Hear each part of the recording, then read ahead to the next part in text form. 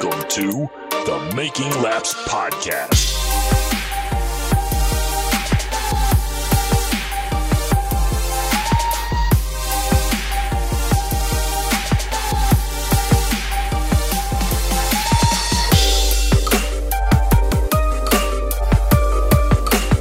Hello and welcome to this week's edition of the Making Laps Podcast. I am your host, Brent Gleason. Alongside me, as usual, is my co-host and brother, Jesse Gleason. Hello, everyone. And with us on the line, somehow still alive, is Florida Senator Phil Jakes. Yeah, we're back to this, by the way. Where are you? And I'm so sorry. Cannot sleep. I cannot breathe. It feels good to be back. I need somebody in always. I don't hate it. You would if you watched it. Sounds like she's sitting on the toilet. That's where she is. Sounds like she's talking to somebody while reading her phone and not paying attention to what they're saying.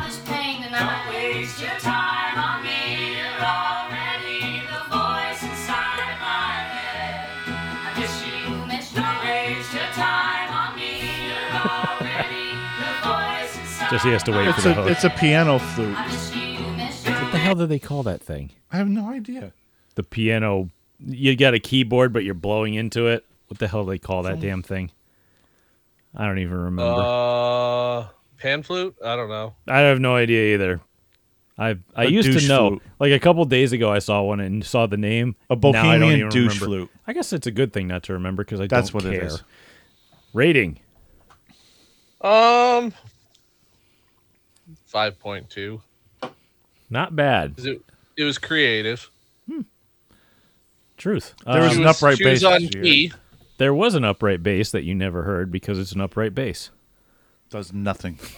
I could hear the clacking of the strings, and that was it. Yes, That was the guitar. that could have been it. And plus, that thing was way too small. It was like a mariachi, like 3/4 size. Anyway, so those of you who are just joining us because probably because we're talking about Stafford for the first time this year, welcome. If this sounds a little bit unrefined or kind of difficult, it's because we do not edit these episodes. I Shut figured up. I'd Don't put that. apologize to No, them. no, I'm not apologizing. I'm just giving a disclaimer for people who might it's just be okay. showing up. Yeah, we do this thing completely off the cuff. We might write notes, but like we don't edit this show. So if you listen to some more There will be produced- humor. It will be dark. Probably yes, because that's all we have. So we usually There start may even be racism. mild. But anyway, we usually Sexism and homophobia and cisphobia. what is that a And thing? Rossophobia. A little bit of that too. So we usually start our episodes off with personal updates since we're all racers. And yeah, I think I've got at least a couple updates, but Phil was actually, participating in racing other than filming it like I was doing. So I might as well just turn it over to him. Well, Friday, I actually got to get back in a race car, which was nice. So we took the car down to Citrus County Speedway and did a couple practice runs based on what the doctor wanted me to do as far as recording my blood pressure and my heart rate and send it back to her. And turned out the car was actually pretty damn bad fast. So we went out there on 200 lap hockey pucks that punched a 72.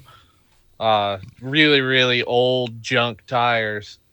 And it was a little tight in the first run. So I tried something that I did at Auburndale when I raced back in March. And I actually, even though it was tight, I added front brake. And I took a little air out all the way around on the tires to see if I can get a little more grip out of the tires. And went out there, picked up 210s, was running 1440s, which isn't lighting the world on fire there, but the track's been really slow. And compared to the other car that was on the track, which is a multiple time super late model winner and champion and just overall bad motherfucker behind the wheel, Rex Strubel. Strudel. I was quite a bit faster, which was nice to see.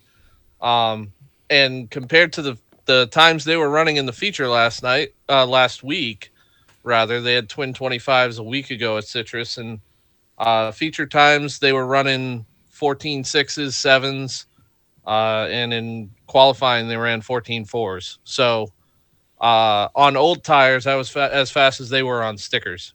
So that was super encouraging. We've made a lot of progress on the car, but most importantly, I felt fantastic. It was just nice to get back in the race car after, quite frankly, for a little while, wondering if I ever would get the chance to again. So did that Friday. Saturday, went down to Auburndale Speedway to spot for Daniel Webster in the SRL Sportsman Twin 50s.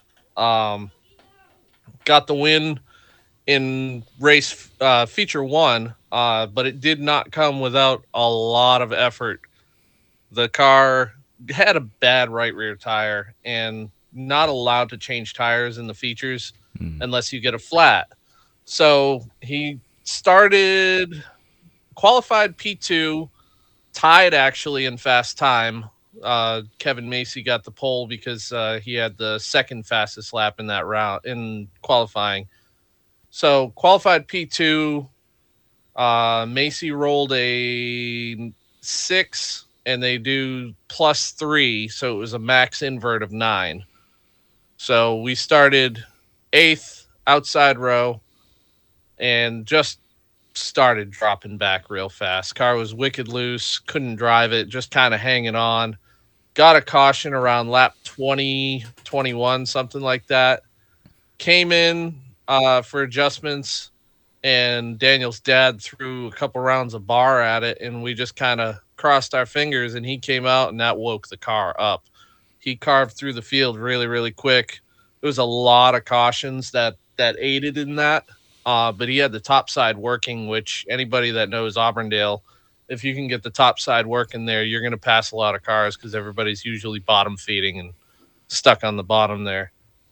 So ended up getting up to the lead, passed our teammate Tim Sozio on the top on a late restart, and ended up having a green-white checker. Sozio ended up finishing third at the end. He got walled by the 5 of Steve Gill unintentionally. Just hard racing deal there. But Daniel was able to hold on and get the win for that one. But that was about as good as our night was going to get, because the power steering system decided to evacuate itself from underneath the hood on lap 10 or so of the second feature, and it was just a battle to even finish that one. Ended up getting spun out by a rookie that just drove in a little over his head. He'll learn.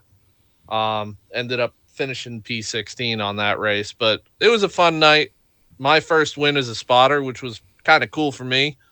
I've now won as a spotter, as a driver, and as a driver coach. The only thing technically is a crew chief, but I didn't set the car up that day. Being a spotter probably gets the heart going too. Probably that's probably dude. Another thing they could monitor. I was stressed. Yes, that's a lot of stress. I can only imagine. We were back in the field around. He got up to about 5th. I was like, maybe we have a shot at this. And he got up to second, and we got that restart. And I was like, oh god, I'm misfiring. So. It was a fun night. Definitely put the heart to the test, and I didn't have any problems. Yeah. So it's like hit the record button. Yeah. And then today, I did get another bit of good news. I spoke to the doctor after sending her all the information, and she called me around 4:40 this afternoon and said, "You are clear to race." So my next race will be at Freedom Factory. Nice little 410 smile if anybody hasn't seen that place. High bank. They just paved 1 and 2, so it's going to be gripped up and pretty damn quick. My kind of track. Anybody that knows me knows I like fast tracks. So hoping we go out there and we do what we started last time out. We had easy top 3 speed last time there. So be nice to do an RFD Motorsports 1-2-3 finish. Yeah, that would be great. You know, you guys got those cars rolling really well. And everybody in that team seems to kick my ass on iRacing. So Dude, it's been so much. You know how it is. It's been so much work, especially with my car. Like Daniel's car was a brand new car. We kind of knew that thing was going to be good off the bat, and he won at Freedom Factory with it. Tim's car is proven. That car's been around for a while. Daniel actually won a championship in that car before it even became Tim's car. So he knew everything about that car and what it wanted. And mine is just a 30-year-old Dylan chassis that, I mean, it's been front clipped like 9 times. The rear clip looks like freaking a pretzel. It's a mess back there, but we got it working. It's rolling. It finally, it's getting down on the track where it needs to be, and it's got tons of drive off. That sounds like my car, except yours handles. Anyway, we'll figure it out, hopefully. But that's pretty much what my updates are. My updates are that I've been in the shop again. We've got this stupid 2-month layover, and we only race 6 times a year where I race. So, it's tough when you don't have a lot of help or money to go racing, and that's all I want to do is go racing. So I got to do it part-time until the hands change. But, we got it in the shop. I've got a lot of changes being made to it. Today I was out there with it on scales, and I was doing some rudimentary scaling, ride height checking, weight, moving lead around and stuff, and trying to get the thing to at least get to a point where I can have it ready for this Thursday, because there's apparently an open practice at Waterford. And yeah, I don't race at Waterford, but it would be a good idea to go and at least shake it down and see if some of these setup changes work, because it's not that far off of Thompson for setup, but I'll at least get a good read on what I'm trying to accomplish. So I'm going to try to get down there Thursday. Hopefully I can get done what I need to get done. And hopefully whatever changes I've made will make some kind of difference, because I genuinely don't know where to go from here, and I'm trying to learn.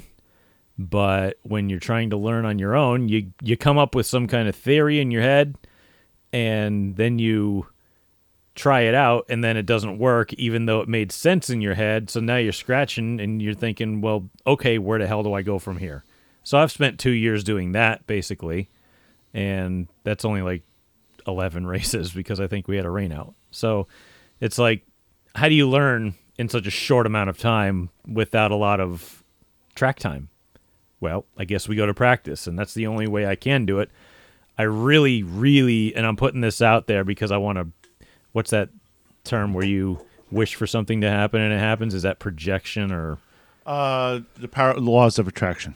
Something like that, yeah. It's like the Secret, that self-help book and whatnot. Oh, I didn't read that. Yeah, no. It's really famous.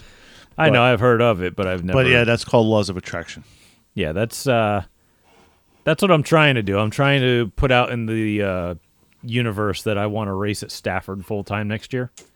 And I figured that I would at least start planning now, because it's going to take a while for me to get there, if that's what I want to do.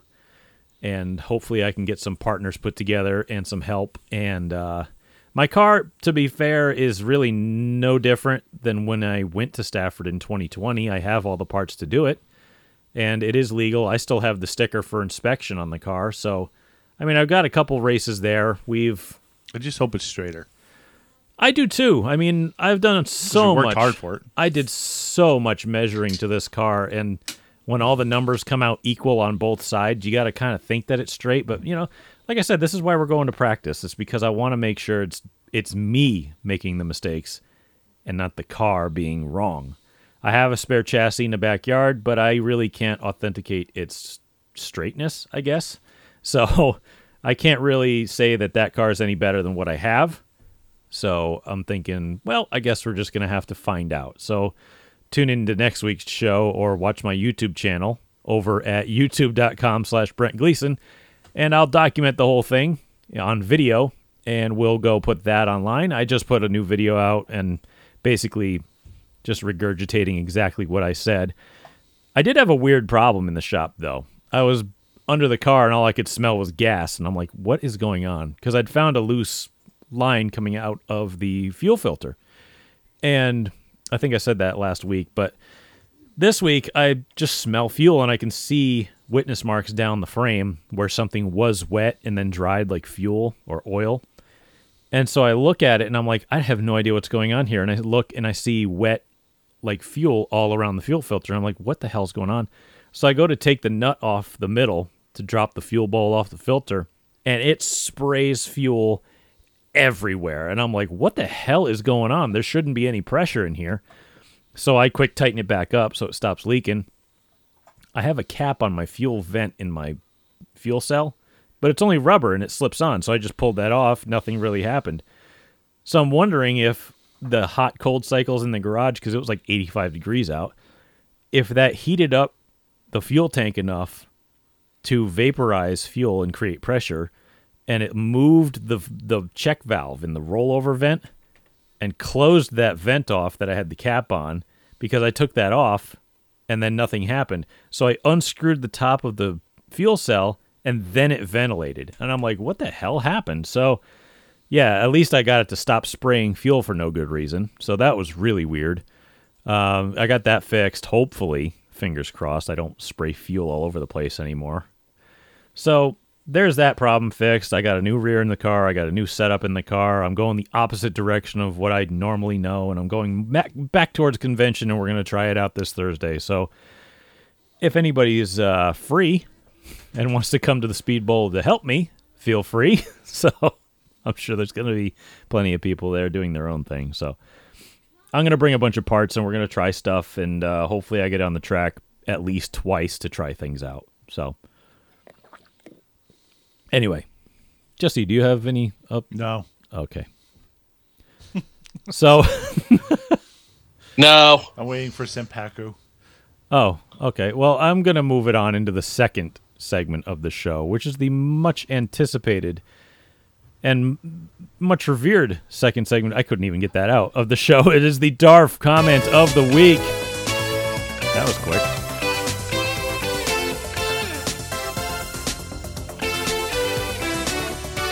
I wish you all could know what goes on behind the scenes, so I'm going to tell you. We started the show, like 25 minutes late today because we were just scouring the internet for a DARF because, hand in the air, I dropped the ball on that because I was too busy taking notes. I actually watched like 99% of the races this weekend. I don't know if F1 raced, but I don't watch that anyway anymore. And no one cares. I think there was an IndyCar race, but I didn't know about it, so I didn't watch it. Forgot. So that's the only two that I pretty much missed, but everything local I got to see except for Seekonk because I couldn't be in two places at once. I was at Waterford on Saturday. I watched Stafford Friday and Saturday on my phone while in between races at Waterford. And our Seekonk correspondent, Sean Miner, wrote in, so he got us covered on Seekonk. So anyway, I think I'm going to throw to Jesse for the DARF comment of the week this week because he found it. Which is irony because I am not Mr. Social Media. Correct. Yeah. While Phil and I were scouring Twitter, Jesse was on Facebook, where all the boomers live. And I found the dumbest boomer of them all. So why don't you tell us, where'd you get this post from? Okay, NASCAR's on Fox Post on the thoughts on Ross Chastain and taking the UPS car and resembling one of UPS's boxes after we get done delivering them. Correct. It's all smashed up and folded up like an accordion. It's not as bad as FedEx, though. No, not really. But so they were just pumping it out. So it was a video interview with Rick Hendrick, and he was giving his thoughts on. Yeah, we'll have an interview about it later, but yeah. So when I scroll through them, I'm looking for the one with the most laugh reacts and the most interacted with, and with 170 mostly laugh reacts, was a guy named John W. Moore. Oh, we got a gray beard, and he's missing most of it up top. He looks like Wilford Brimley, but with long hair, kind of. Yeah, he's kind of a boomer. So what's the guy from, oh, God damn it, I forgot what band I was thinking of. It was David Crosby. Yeah, we could go with that. Yeah, that sounds about right. But didn't he just die? Oh, thank God. Ouch. Harsh room. Anyway, yeah, he looks like that guy. I was So- thinking more Fleetwood Mac, but go ahead. Oh, yeah. Fat Fleetwood Mac. Yeah, so he goes, anyway, talking about the Ross Chastain and stuff, he goes, you people need to look at the films a little closer, folks. 90% of the time, Ross does nothing wrong. It's like, well, wait a minute. I mean, let's have a little bit of self-reflection and a little bit of curiosity about ourselves here. Why is he in every single conversation following a race with contact on his front bumper? I'll tell you what, if it's 90% of the time, it's not his fault. That 10%'s killing him. That 10% right there is Kyle Larson pushing him all the way down the front straightaway. And that 10%, I think he had his numbers backwards. Yeah, I think so. I think, yeah, that 10% has cost them the win already. And, yeah, like I said, he's getting pushed down the straightaway with the middle finger and through the window and a giant smile on Kyle Larson's face, probably. Like, fuck you, idiot. Yeah. I think 90% of the time it is his fault, and the other 10% of the time it's still his fault, but we'll give him a pass. Yeah, sometimes it's him putting himself in bad positions, and I'm sure we'll talk more about it later, but he's not one of those guys that lives in the moment. So, but anyway, 90% of the time, I don't know. I can't really beat a silver-haired middle-aged white man for He is, but he's what missing he most is of it. for Ross, but this guy sure does. And well, for that and just being an idiot, we'll just give you our dark comment of the week. And may God have mercy on your bald soul.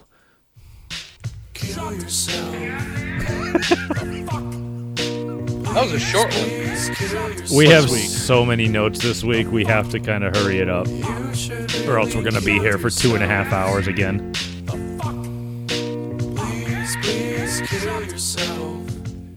One of these days, we're going to find somebody who actually listens to the show and call them out. And they're going to be pissed. Oh, that's where I look first. Yeah, that's true. But anyway, why don't we move it on here? Because, God, I was just letting Jesse roll on. I let my notes lapse here. All right, so we actually have... Oh, it didn't even take that long. I called him stupid, quick, fast, and in a hurry. Hey, you don't have to sit there and dwell on it. You can tell it what... Call a spade and get it over with, right? Land the plane, folks. Yep. That's what I'm about. We got to land the plane more often on this show. And I'm usually the worst culprit. So anyway, we have some news from last week. Canada all the Canadian teams in the NHL have been eliminated. Are those news? No, but it is news. We have news we missed from last week because we released the show too early, also known as Not So News. All right, following Saturday's NASCAR Whelen Modified Tour race at Monadnock Speedway, the number 7 Tommy Baldwin Racing Modified driven by Doug Kobe was issued a penalty as a result of post-race inspection. I don't think it took the win from him, though, so what was the point? The rules infraction is as follows. Forced charity. Penalty level P3, I think is what it says. I took this cut and paste from an article, so... Was it erased ACT? I think it was NASCAR Weekly something. Home Tracks, I think, though. Oh, okay. Let's see, it said penalty level P3, Rule 20D-12.1, coil springs. Rule A6, after the vehicle has cleared pre-qualifying or pre-race technical inspection, 1 coil spring rubber insert, not to exceed 1 full coil of the front coil spring, acceptable to NASCAR officials, will be permitted. Well, apparently they had 2. Yeah, you can see it in some of the pictures, actually. The right front coil spring has 2 spacers. It's probably an easily overlooked rule. I mean, especially if it's going to be right out in the open like that. Yeah, it's kind of easy to see that, especially when it's, exposed. So, whatever. Crew Chief Tommy Baldwin was issued a $1,500 fine and was suspended from the NASCAR Whelen Modified Tour until the fine is paid. Baldwin is also under probation until the end of the year. So forced charity. Yeah, I guess, yeah. That's where usually let's just the money say it's goes. for charity. It's NASCAR. It probably just goes into their pockets. Anyway, there was local racing going on. Can you believe this? Yeah, well, it is. It didn't rain? No, it didn't rain. Actually, we are under, I believe, fire watch because it's so dry now. Which is. Oh, did you move to Florida? I thought it rained every day. It's so in humid Florida. in Florida, there can't be wildfires. there's no dry air to burn flame. That is not true. It's so humid. It's all 100% saturated. I think if somebody We've flicked a had lit 3 cigarette out in days his of rain yard. in the past 4 months. Wow. Yeah. Well, It I don't is- think they need a lot of rain because the entire state is a swamp. So, no comeback. All right. No, it's not a swamp either. It's a swamp. We just miss you. That's all. We really don't hate Florida that bad. Yeah, we don't hate Florida. And it's not flat. I'm 85 feet above sea level. The whole 85 feet. Ooh. Hey, how do you look that up, by the way? Just Google it. What's my elevation at my location or something like that? All right, I live in Connecticut, and we're not exactly the most mountainous state. I'm going to say you're 315 feet above sea level. What's my current elevation? Because I'm curious now. I kind of like this weird shit. How about I looked that shit up? and It then says, you no, I talk got about my the phone. racing? I got my phone. It says 320 feet. Damn, I was close. I don't know how much I believe it, but you know what? It's got to be close. I don't know. Anyway, we're talking racing. Forgot about that. Right, so we were watching. I wanted to go, but I just couldn't find time. I had a lot of stuff going on. But luckily, I have a Flow Racing subscription, so I was able to watch all of Stafford this weekend. And I believe if you have one and you're interested in watching all of the late model events from North Wilkesboro that's going to be happening, I think as of recording, if you're getting it now, if you're listening to this now, you're probably Tuesday. So, yeah, I'm saying it's probably it's Tuesday, Wednesday. They have ASA and Cars Tour. I'm guessing yes. Yeah, I think so. Our silence is good. Oh, okay. I think ASA is tomorrow. Tuesday. Yeah, I think Prolates maybe are Wednesday and then Cars Tour Thursday. I thought they were going to run Cars Tour both in one day. Don't quote me on that, but I thought that's what they were going to do. But Go to anyway. NorthWilkesboroSpeedway.com and see. Oh, God, my monitor shut off. How does that happen? I don't know. My video card's taking a shit on this computer. Anyway. But yeah, That's if you have a Flow information. Racing subscription, you can watch those, which is pretty awesome. I plan on doing that probably from the shop. I'll probably be experimenting on scales in my car tomorrow and, well, loading it up Wednesday at some point. But anyway, with your Flow Racing subscription, I wish they paid us because we do enough shelling for them. You could watch Stafford. It's much better to go there in person, if you ask me, because the experience of being at the track is so much better than watching it on TV. But sometimes it's more comfortable. Sometimes you can't. You know, you get the deal. But I like being there in person better. So, you just saw Sterling Marlin. Yeah, he don't look great. Sad. No, he looks like half of him's missing. Poor guy. Yeah, I think he he's got looks- Parkinson's, doesn't he? Yes. Yeah, it's not great. Poor guy looks like So he's got the cancer and AIDS. ECMD 150 is Tuesday. I think that's the ASA race. ASA Stars National Tour, something like that. Yeah, Crossroads Harley Davidson 75 Pro Late Models and Window Rolled 125 on Wednesday. It looks like. All right. Yeah, I'd read something that the ASA Stars series was one day, and then they get both Cars Tour races the next day. But Isn't the Wheel and Modified Tour running too, or is that I later in believe the year? I believe they are, but I don't know when. I figured it would be this week, but yeah, Jesse, look that up. Jesse looked that up. You circle the wagon. That's my job. Anyway, You get the wagons going. yeah. So if you're a race fan and you don't have a subscription to any of these, to be fair, any of these subscription services, whether it's Flow or Dirt Vision, what's another good one? Flow, Dirt Vision. Racing. HuntTheFront.tv. That's a good one. Racing up. No, I was going to can't say Racing no. America, No, but I say can't that. because they That's- double charge you for everything. That's not a Racing good one. Scam America. And we have friends who work for them. And those people- There's speedsport.tv. Oh, okay. There's a lot of good ones there. Yeah, we have friends who work. Pitrow.tv. North Oh, there's another Wilkesboro is going to be at North Wilkesboro Saturday, September 30th. There we go. Okay, I didn't would think it hope was right North away. Wilkesboro would be at North Wilkesboro. Oh, NASCAR Whale and Modified Tour. NASCAR Wheel and Modified Tour will be at North Wilkesboro Yeah. Saturday, September 6th. Did I say North Wilkesboro? I don't really know, but we fixed probably it. am. We I'm fixed that it anyway. retarded. Who cares?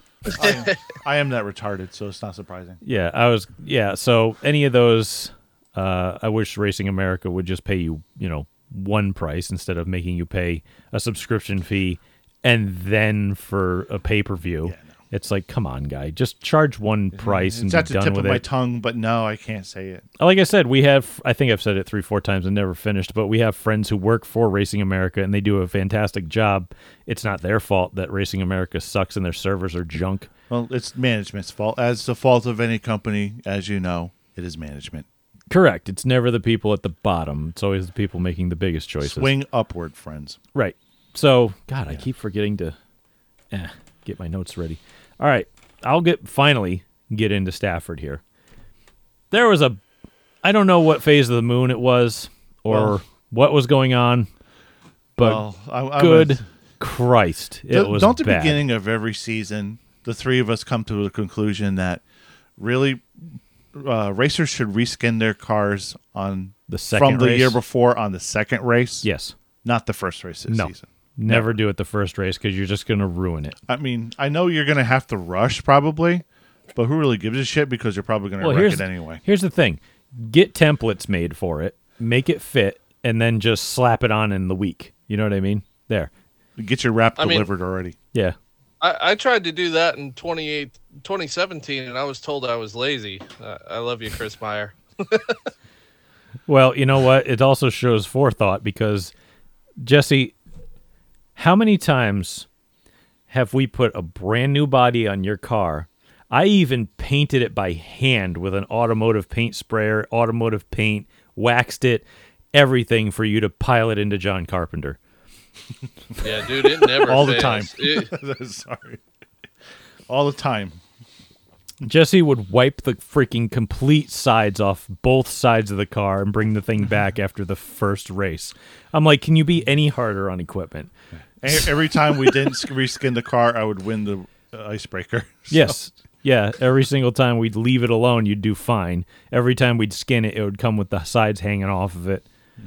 It's like, Hey, to be fair, too, Chris Meyer helped me put a brand new body on mine in 2017 after I didn't put a body on because I couldn't afford it that year because I had lost my job, but he helped me put a brand new body on it, and Ryan Waterman drove all down the left side of it. See, second race of the year. see, you gotta wait, man. First time the thing hit the track, he just broke it in for me. Well, that's what I did to Barnett. He had that nice, fancy, brand new body, and I said, I'm going to go put a donut on that thing. Don't you dare. First time he got underneath me because I wasn't handling, I just drifted down on that straightaway and right into the side of him, put a full donut right into it.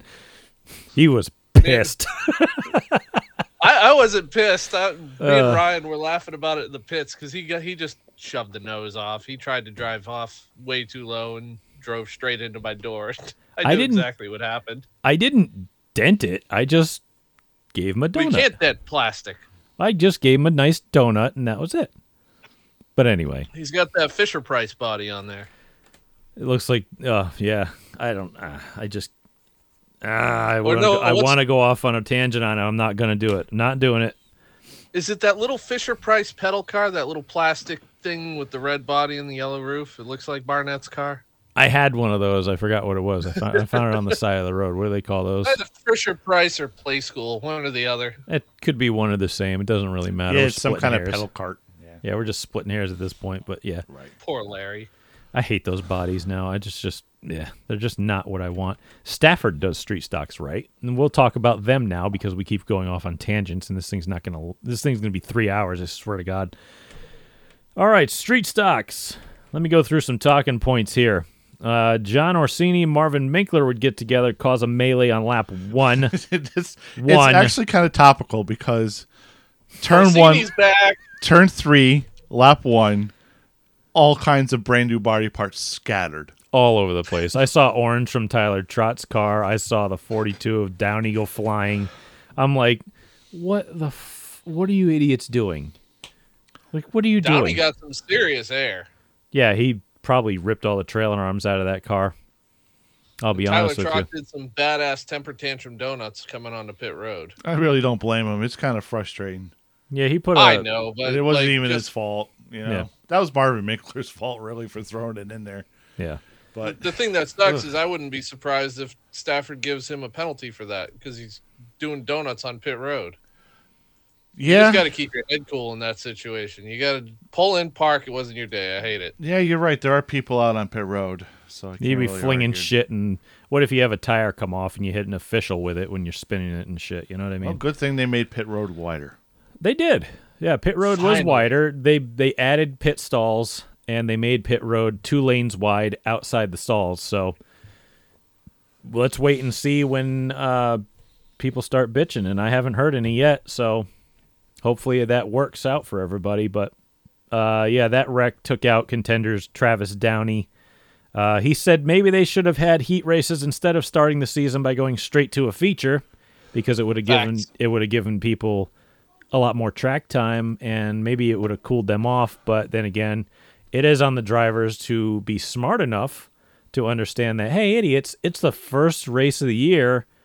Why don't you chill out for a second? Everyone got all excited and set the tone for the entire weekend, because I think Also, facts. every single race at Stafford was a complete shit show.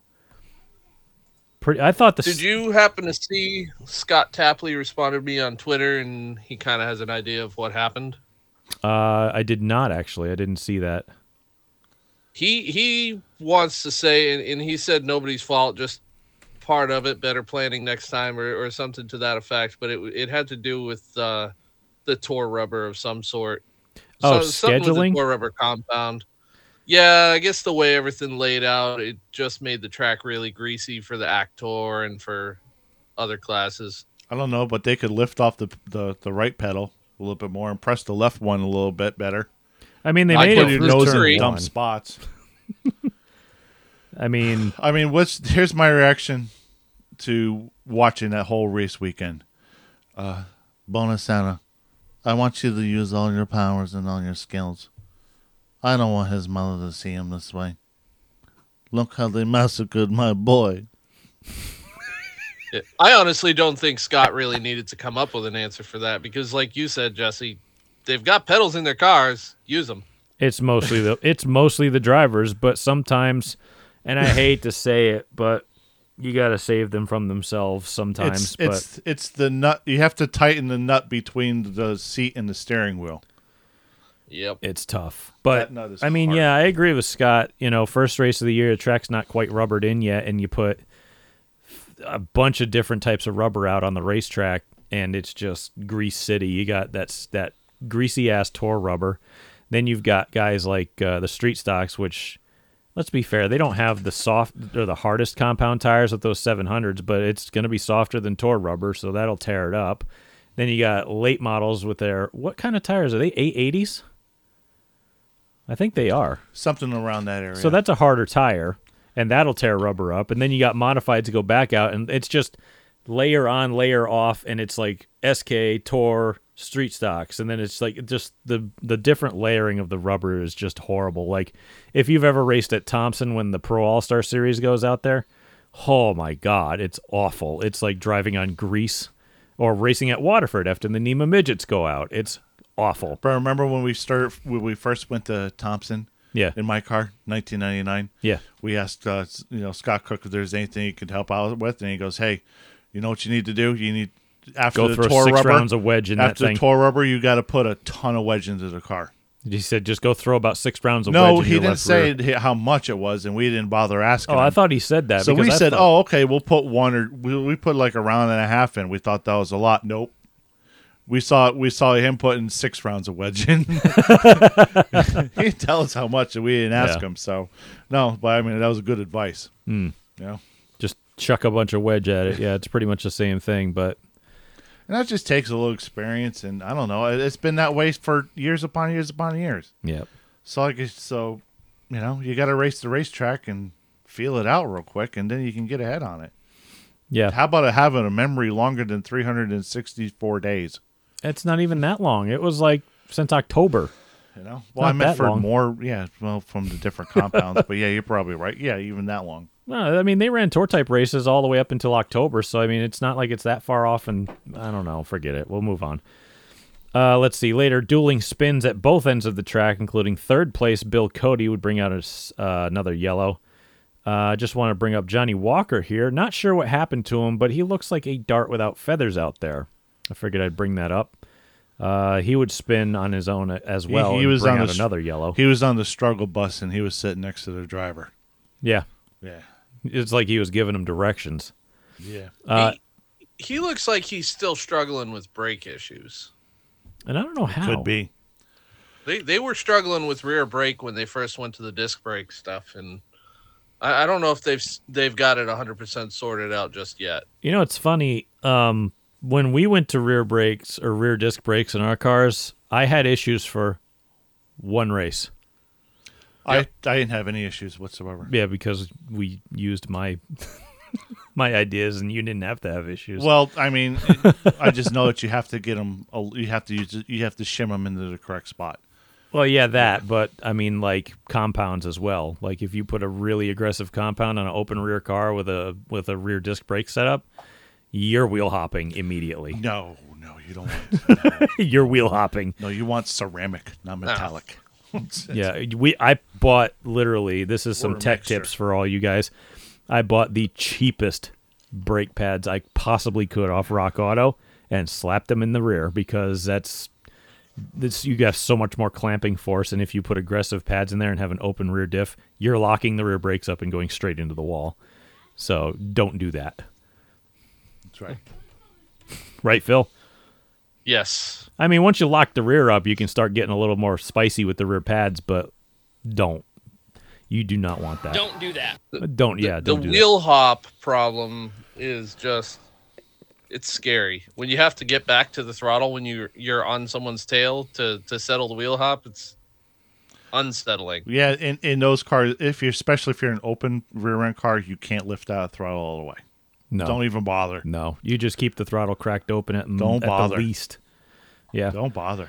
Whenever I would drive at Stafford, if I had a little bit of wheel hop, because it's pretty easy to do there, I would just, like, if I was in traffic and I started wheel hopping, I wouldn't even lift out of the brakes. I'd just kind of squeeze the throttle back down until it stopped doing it, and then just kind of roll back out of it and just keep rolling. It was fine. Some driver and tech tips for y'all. Look, we're on a roll here of helping the community. All right, anyway, let's see. Later on, the Machas. It was nice to see Dave Sr. back out there. You have that rollover. Yeah, I know, who was it? Was it Zach and Brockett got together and helped him fix his car? Don't know. Yeah, I want to could say yes. I can't remember now how that all came together. I think they had an old Bush North chassis sitting somewhere and cut the center section off of it and put it on a frame and got a new car back together for him or something. Yeah, I mean, whatever they did, he got him back out there, and I'm glad to see him back out after that wicked crash last year. Let's see. But they got together and sent each other spin, and looks like Junior got in a little bit hot into turn one, and again, wheel hopped, got the rear end sideways, hit Dad in the back left rear. Both went tandem spinning. Few cars had to avoid, but everyone made it by, and everybody continued. Let's see. The race for the lead was physical. It was fun to watch. Ryan Waterman was able to pick up the win. It was his first at Stafford over defending champion Travis Hydar. They each traded bumpers back and forth. Hydar would give him a shot, and then he gave him a shot into one on the last lap. Ryan cowled him going off too, and it was enough to open up some room to stretch it out, which I was like, yep, that's a veteran move. Travis was definitely the faster car. Oh, yeah. So I just hope Brian puts it in the memory bank that he let him live. Yeah, but 'Cause- he did the right thing Yeah. when Travis pounded him going into the corner to try to open a lane up. Yeah. He said, okay, and just hooked it left coming off and hit him in the left front and Yeah. knocked him back down into the grass, Yeah. which is what you're supposed to do. Yes, especially defending the lead. I agree. Right. Now, I thought this was a shit show, but I'm keeping track of this. The elapsed time of the race was 34 minutes. To be fair, was not that awful, but still pretty bad. If you thought this was a shit show, just wait for it. By the way, we have to send kudos out to Walt Hovey, longtime street stock competitor all over the place, Thompson, Waterford, etc. Father of Nicholas Hovey, who races SK Lights. who won it? Who has won at Stafford in the street stocks, who's won at Waterford in the SK Lights. He's got a SK Light now at Stafford, like I said. Walt took over his kid's ride just to come back racing. Practice, he broke a lower ball joint and stuffed the car, right? Just big hit. Luckily, Stafford has safer barriers all the way around, and that actually kind of mitigates a lot of damage. Now, I think the horns are bent, maybe the clip's bent, but they were able to fix that car. He comes back out, races hard. He finished 5th. I guess it's a combination of good driving and good luck and staying out of trouble. It was fast, too. I'll be honest. The thing was pretty quick, even though it probably bent it the right way. Look how they massacred my boy. Oh, and Walt is a shoe still. He's we came up racing against guys like Walt and had a lot of battles with guys like him. I believe he's a former champion at Waterford back in the NASCAR era days. And, it's fun to watch guys who you came up with still racing, even if they stepped away for a bit and come back. And it was also cool to see some sons of racers we came up with. Aaron Plemons came up to Stafford this year. I believe he's running dual schedules at Stafford, Waterford. I think he might actually run Thompson too with the Waterford car. But I think he finished 4th. Yeah. So a good showing for those guys. Another good run. Yeah, another great run. Limited late models. Let's go into those. They had a decent field. I think they were touching 15, 16, I think. Something like that. It might have been more. I'm not sure. I didn't keep track. It was off my memory there. Wonder how many they're going to get when the bodies get outlawed at the other tracks. Maybe a few more, because I bet you they're legal at Stafford. All right, Jeremy Lavoie barely avoided a spinning car of Matt Clement. Well, did you see? Didn't really avoid him. He did get hit in the door. Well, he avoided him for the most part. Yeah. The full brunt. Yeah, taking minimal damage, but he did move to the lead pretty early, and he was the car to beat. All those normal cars that are always the shit show were really kind of this night as well. The majority of the cautions that flew were for those cars, and if you know, you know. I didn't feel like including them all, just because there's a lot of them. There was a lot of them, and the whole night was a complete shit show for everybody. So, actually, the whole weekend. But we'll move on. Lavoie was cruising to victory until a yellow flew right as he was about to get the white flag, and he had literally the worst restart of all time. I don't know why. He might have mentioned it in the podium interviews, but I don't recall. But anyway, I think he blamed the track. Now I remember. He blamed the track. He said it was speedy dry or dusty on the bottom, and he shoved the nose. And I'm like, well, you could have drove it in there a little bit better. You got like no restart. The guy on the outside, he drove by you on the restart, even though you fired first. Like, that's on you, guy. But anyway, it allowed Matt Clement, who was literally wrecking earlier and hit him, to get by on the outside and steal the win. I was like, well, shit, okay. Excuse me. Open modified duel number 1. All right. Here comes a shit show. Noah Corner spun his tires on the outside pole. The accordion caused a wreck behind him where Dana DiMatteo got jumped over by Jeffrey Gallup. I believe that ended Gallup's day. I don't remember about DiMatteo, though. So they didn't even make it to the green. Let's see. Race actually went green until about halfway when Tommy Barrett and DiMatteo crashed hard up in the turn 1 to end their nights. Let's see. It proved the street stocks were not the only shit show of the night, as they decided to recycle a lot of parts in a qualifying race. Half of the cars were involved in an incident in one way or another. I know. I mean, it's a 40-lap qualifying race. It might pay $3,500 to win, but that's a feature. You have to get there first. Jesus, it was just painful to watch. And I'm like, I gotta work tomorrow. You know, can we get this thing in? Little did I know how much of a shit show was to come. I wish I could name the episode "Shit Show," but Apple will probably ban it. Let's see. No, but you can name it "The Massacre at Stafford." I was going. CHIT, Chit Show. Well, I was also going to call it Revolving Stupidity, but we'll see about that later. Let's see, John McKennedy and possibly Matt Swanson. I actually don't think Matt Swanson ran out of gas, but John McKennedy ran out of gas with all the cautions. I think Matt Swanson actually had a mechanical failure, if I remember SK's correctly. run 40-lap features. Yeah. Howard Tormod's running out of gas. I don't know. If they filled the tank, they wouldn't worry about it, but these guys are so tuned up that they literally weigh out how much fuel they use to keep it as fast as possible. Kind of bit your nose off to spite your face. Yeah, well, now how's it go? Now how's it going? You didn't finish. All right, so I said keep in mind that these are only 40-lap races and guys are running out of gas. Anyway, since only 10 cars finished this race, how many started? 21-ish, 20, 21. They were the only ones to qualify. Matt Hirschman won. No surprise. The elapsed time of this race was 52 minutes. Jesus. So don't go saying that the street stocks were a shit show. These were too. That's not over yet either. That's the first one.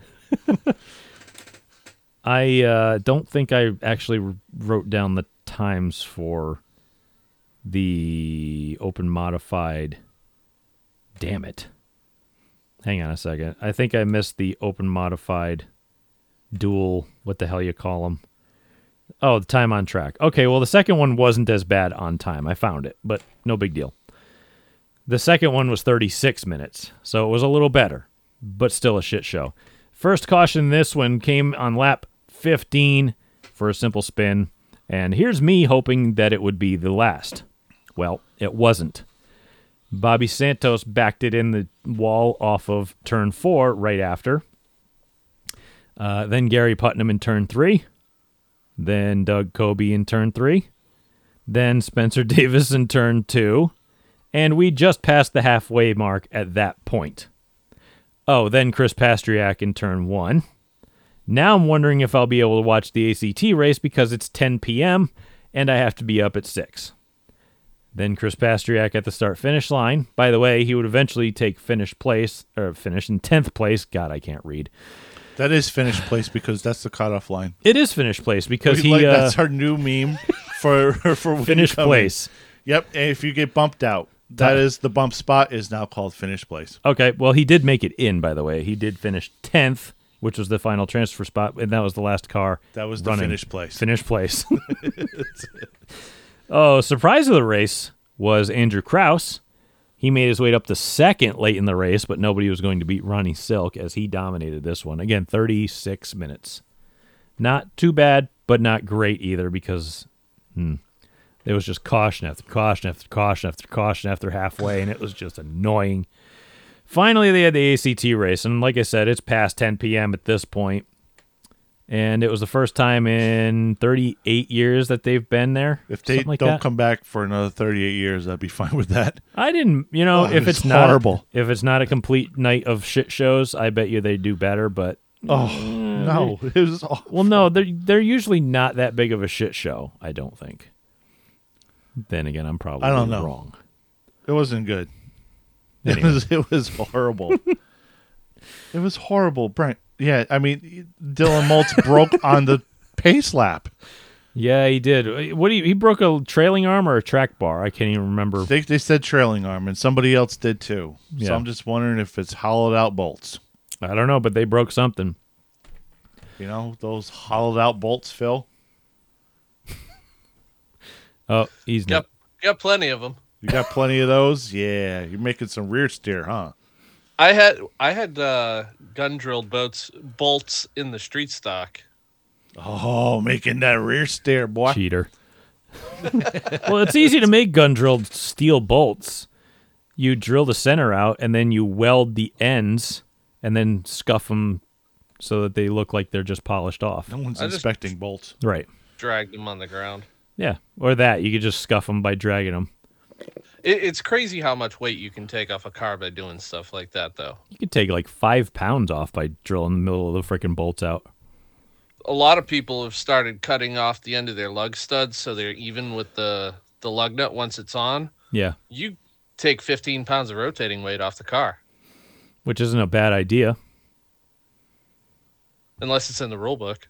I Right. think Thompson has it in the rule book. I believe, I'd have to recheck again. Some of these places do have weird shit like that in there, but I'm not checking right now. I'm not checking. We're moving on. We're moving on. We haven't even started the ACT race yet. Anyway, it was apparent that the outside groove was completely useless, and any car that was out there, including contenders, would just drop like a stone. It was very Stafford outside groove. Incredibly Stafford, especially during this race. Especially because it was the end of the night and Tour Mods had just rubbered the shit out of the track. So Cody LeBlanc would spin into the turn 3 wall, restart at the back. Then Jared Materis would spin off of 4, and LeBlanc absolutely creamed him and finished off his bad night. I believe he came out of mini stocks, if I remember the name correctly. Brent, 26 LeBlanc. laps into the 75-lap race. They went to single file restarts. Yeah, they did. Jason 27 lap 27, more yellow. And it was Well- yellow after yellow after yellow after yellow. I got to mention this first, though. Jason Corliss was the winner at Thunder Road the week before. His night was ended due to an incident taking out his radiator, so nobody was safe. Nobody. They went single file because yellow fever plagued the entire night. I saw Jordan Hadley and Michael Bennett racing hard. Hadley got sideways off 2, caught Bennett in the right rear, hooked him in the outside wall, Single file restart didn't change a thing, and Nope. it usually does. and those guys went wrecking down the backstretch. And yeah, you'd think that single file restarts would at least stretch the field out a little bit, but these guys found a way. It's time to stop. They found a way to keep wrecking. And I know the guys from the ACT pretty well. They must have been so pissed off. They must have been so angry about I don't know. this. Why did they keep wrecking? I have no idea. It's not like, Stafford is not what you'd call a tight racetrack. You know what I mean? It's not very narrow. There's room out there. There's plenty of room to race. And these guys And only wanted The to safer race. barrier didn't even encroach on the surface. It didn't. No, they actually No. set it back so that it's about the same width. They got a lot of practice, that safer barrier. Yeah, they People tested just it quite a love- bit. People just love to hit that shit. Yeah. Yeah, they really tested it this weekend. Not a lot of guys hit really hard, though, but they did, test it out a little. So no failures yet, which is good. Multiple car wrecks kept happening, like we said, including one that took out perennial contender Joey Polewarchuk, Joey Pole. Bless you. I fell asleep on lap 30 or 35, which was past 11:15 p.m., which could tell you a little bit past my bedtime there because I'm old. Anyway, lap 33, Gabe Brown and Woody Pitcat were back into the turn 3 wall. We're still going here. I think the ACT officials had enough in more ways than one and put the yellow away for a while, and it was pretty much green from then on until the very end. Time to stop. Yep. I counted 3 different spins on track, 4 if they just let Tom Carey III keep it rolling, because he did fire it back up after getting looped off at 2, but they threw the yellow a little bit quick. I don't care. I don't care. He did keep it rolling, but they did throw the caution out. But But they put it away for the most part. yeah, they put it away for the big meat of the race. Late caution with 4 laps to go, and then 2 laps to go would tighten it back up. But DJ Shaw would dominate the second half to take the win. All right, are we ready for the total race time via Race Monitor? How much? 1 hour and 19 minutes Oh, I thought it was longer than that. for Holy a shit. 75 Oh my lap God. race. Yeah, Was Jimmy it, Renfrew. was it an act race or one of our iRacing races? Yeah, right. It could have been both. I They- think we they have for in- sure raced like it was an iRacing. If they raced like it was week 13. Week 13, that's when you don't get any penalties, right? Yes, Or you get penalties, Oh, but I it's thought all you don't open get- entry. Oh, I thought you don't get penalty the points. racing. You can have ours go into the pro type races. You know? All right, so I have been on the So- iRacing service for over 10 years, right? I am a D-class in oval asphalt and a rookie in absolutely everything else because I do not do the regular races. I'm embarrassed to say how long I've been on there. 13? 2008. I was a beta tester. So, yeah, about 13 and I- years. I raced with a keyboard on NASCAR, the original Papyrus release. I think everybody did. Like, Oh, God. I've been doing that. Yeah, Most you're of clicking my the life. clicking the left button while holding up and making sure you Yes. don't overhold the button down. God, we're old. Anyway, Jimmy I Renfrew was was pretty good at it, too. He was pretty good on the short runs. Jimmy did have speed short run, but Yeah, once it finally got to a long run, he did tend to fade. yeah, but, the twinsy looking cars of Bukaki and or Gluchaki and DJ Shaw. they look exactly the same. They got the same color combo going on, but they One number apart, 03, 04. yeah, Yeah. those stupid leading zero number cars. Yeah. Idiots. Mr. 01. That's it. Let's see. So, yeah, I'll tell you what, the broadcast on Flow, the Mercedes-Benz side-by-side commercials were triggered by restarts, apparently. Did you get those? Because I don't remember even having side-by-side stuff. Did you watch the replay? Yes. Oh, because it wasn't shown. I don't think it showed It live. was on live, too. Oh, I never saw it. It was on live, too. Yeah, I Oh. saw them live. Maybe they were live, and I just wasn't You just looking weren't up. paying attention. Maybe I was like falling asleep on the couch, scrolling through TikTok or something I stupid. got a heart like a truck. Oh God God, almighty. is that Lainey Wilson girl? With the Have huge no ass? idea who it is. Don't care. Phil would know. He probably watches. Forget it. Turn 1 and 2 camera has the image stabilizer failing. It shook like hell when it was zoomed in, but all the way out, it was okay. I wanted to text Bonza so bad and be like, bro, whatever setting you have on number 3 cam, put it on 1 and 2 as well, because 3 is nice and smooth, no shake, no nothing. 1 and 2 look like somebody's like freezing up there or something. I'm trying to be nice, but it's probably interlaced camera too. I don't know. They gotta fix them settings, which does ghosting Yeah. and whatnot. It's not. It's not crisp in motion. I guarantee you, it's just a couple settings As and just a couple progressive. button pushes just to get it ironed back out completely. So anyway, they'll get it fixed. I'm pretty sure they're aware of it. If not, they are now. So anyway, Saturday. Why don't we roll into that? SK Lights had 33 cars. That's way too many.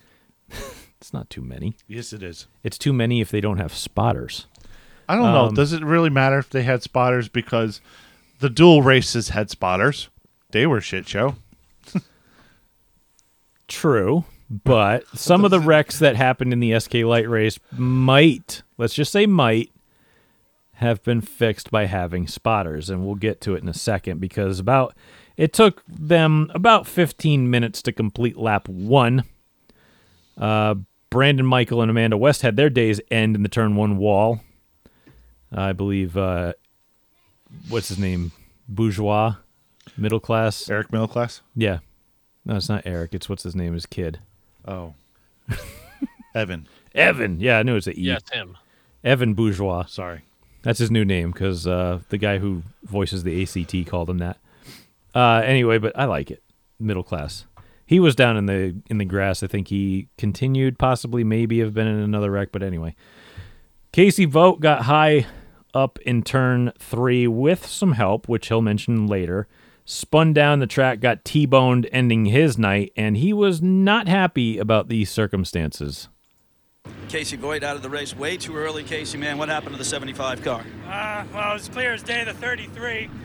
I mean, I know they were getting into some stuff up front, but she just clear out, just turned right. That's why with no spotters, that's what's going to happen. She has no clue what she's doing out there. She's got no idea where people are. She's constantly coming over into my lane, and that's the end result of that. Tough break right now for the 75. He's out of the race, Casey Voigt. He's frustrated, and you can hear that. That's the voice of somebody who works on their own car. You can tell right away. But he, as a driver, says, yeah, they, probably should have spotters for certain little things like this. I'm not saying that they're the end-all, be-all, will fix every problem that they have with wrecking cars, because that's absolutely not true. It's proven not true. It's proven not true. Especially with the duels. Especially with the late models and the SKs and the Tour mods. Who else has them? I mean, everybody wrecks, let's be fair. But, some things, some things you can help. And we see it a lot but some things obviously are all in the driver's hands. And I mean, Stafford is the kind of people who, if it ain't work, don't, or if it's working, don't fix it or something like that. If it ain't broke, don't fix it. But, you know, they'll probably just stick with this because, well, to be fair, they have 33 cars going out there and we don't. So, you know, what's really the problem here? It's just inexperienced drivers in my mind. So, anyway, I think a lot of people just out there racing who need a street stock ride for about 5 or 6 more years, and then maybe a limited late model ride for a little longer. And then maybe you can get into an open wheel car because there's a lot more. Let's not sacrifice our children to the cauldron of Moloch early. Yeah, let's not keep doing that. Yeah. Let's just let's put them in something with less consequence to learn, and then go to something that has a lot more consequence. I say it all the time, and I've said it to you. I've said it to a million people. The ladder is broken. Well, every kid with money takes the elevator now. Yeah, it's not a ladder, it's an elevator. Well, if you can afford to take the fancy thing, you take it. It's just that the problem is that the people with the money don't understand the ladder. They're just like, oh, that looks fun. Let's put that together.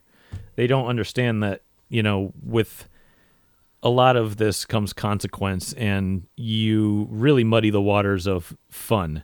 And if racing's not fun for these people, they're not going to show up. And by racing and being a shit show and wrecking cars and just throwing more money at it and saying, keep learning, that's ruining fun. And people just don't like Casey Vogt. I mean, he's out there not really being a complete shit show. I mean, he's got his moments in the earlier times, but, you know, he got wrecked because somebody had inexperience, and that's bottom line.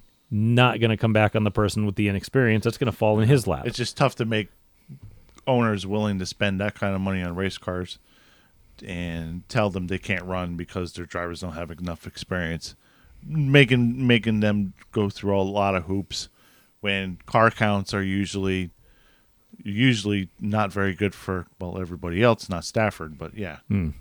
It's just another side effect. Yeah, and the thing is it should fall on the shoulders of the owners. I don't think that the tracks or anybody has really the authority to tell people where to spend their money. They should just know outright that experience is something that's going to be necessary and something that has consequence. So, moving on. We can talk about this all day. Anyway, lap 8, a multi-car wreck in turn 3 would stop the battle for the lead between Tyler Chapman and George Bissett. I don't think I wrote down who was in that, but there was a good amount. Excuse me. The battle would continue as mostly part-time competitor, at least in the past, Brian Sullivan, would show strong yet again. And I say mostly part-time because he used to race part-time all the time, and then he won a title, but he didn't even show up for all the races in that season either. So I think he lucked out because of a rain out, and he he missed a couple races, and he still won the title. So anyway, he would show strong yet again, and he would take the lead around 5 to go with Bissett and Chapman hot on his heels. But with 4 to go, Joey Farino would lose a tire and spin off turn 4, setting up another restart. Brian Sullivan damn near gave it away by running way too wide out of turn 4 and allowing Chapman underneath him coming to the line, and he would only win by a margin of 0.005 of a second, which was literally the coat of paint on his front bumper. I was like, he's got the thing wrapped up. Chapman didn't completely haul off in there and, you know, smash his rear bumper. He had the thing sewn up. All he had to do was basically run the low line coming out, no problem. Guy hammers the throttle. You watch the nose take off, and the thing goes way up the racetrack. Chapman just runs his normal line, gets underneath him, and goddamn near, beats him to the line. I'm like, dude, you almost handed it to him on a silver platter saying, no, I don't want to win. I didn't bet on myself. I had to cover the spread here. It was really weird. It was just very strange. I don't know, but I think he even said in his interview, he almost gave it to him. But yeah, I mean, you're leading the race. You got to know that you're in good shape. Just hold it down, man. All right, SKs. Let's keep moving. Jimmy Blewett would make his return to Stafford competition from the pole of this 28-car field. Pretty damn good field of SKs, considering Waterford was also running on Saturday as well. I don't think they give a damn about that, but Waterford probably suffered because of it.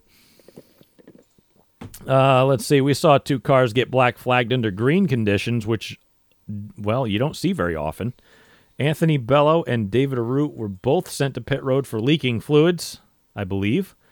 I think Arute might have gotten back out because he might have had something blocking his radiator, like grass clippings or dirt or something. I think they might have gotten it cleaned out and he was able to continue, but I don't remember. Let's see here.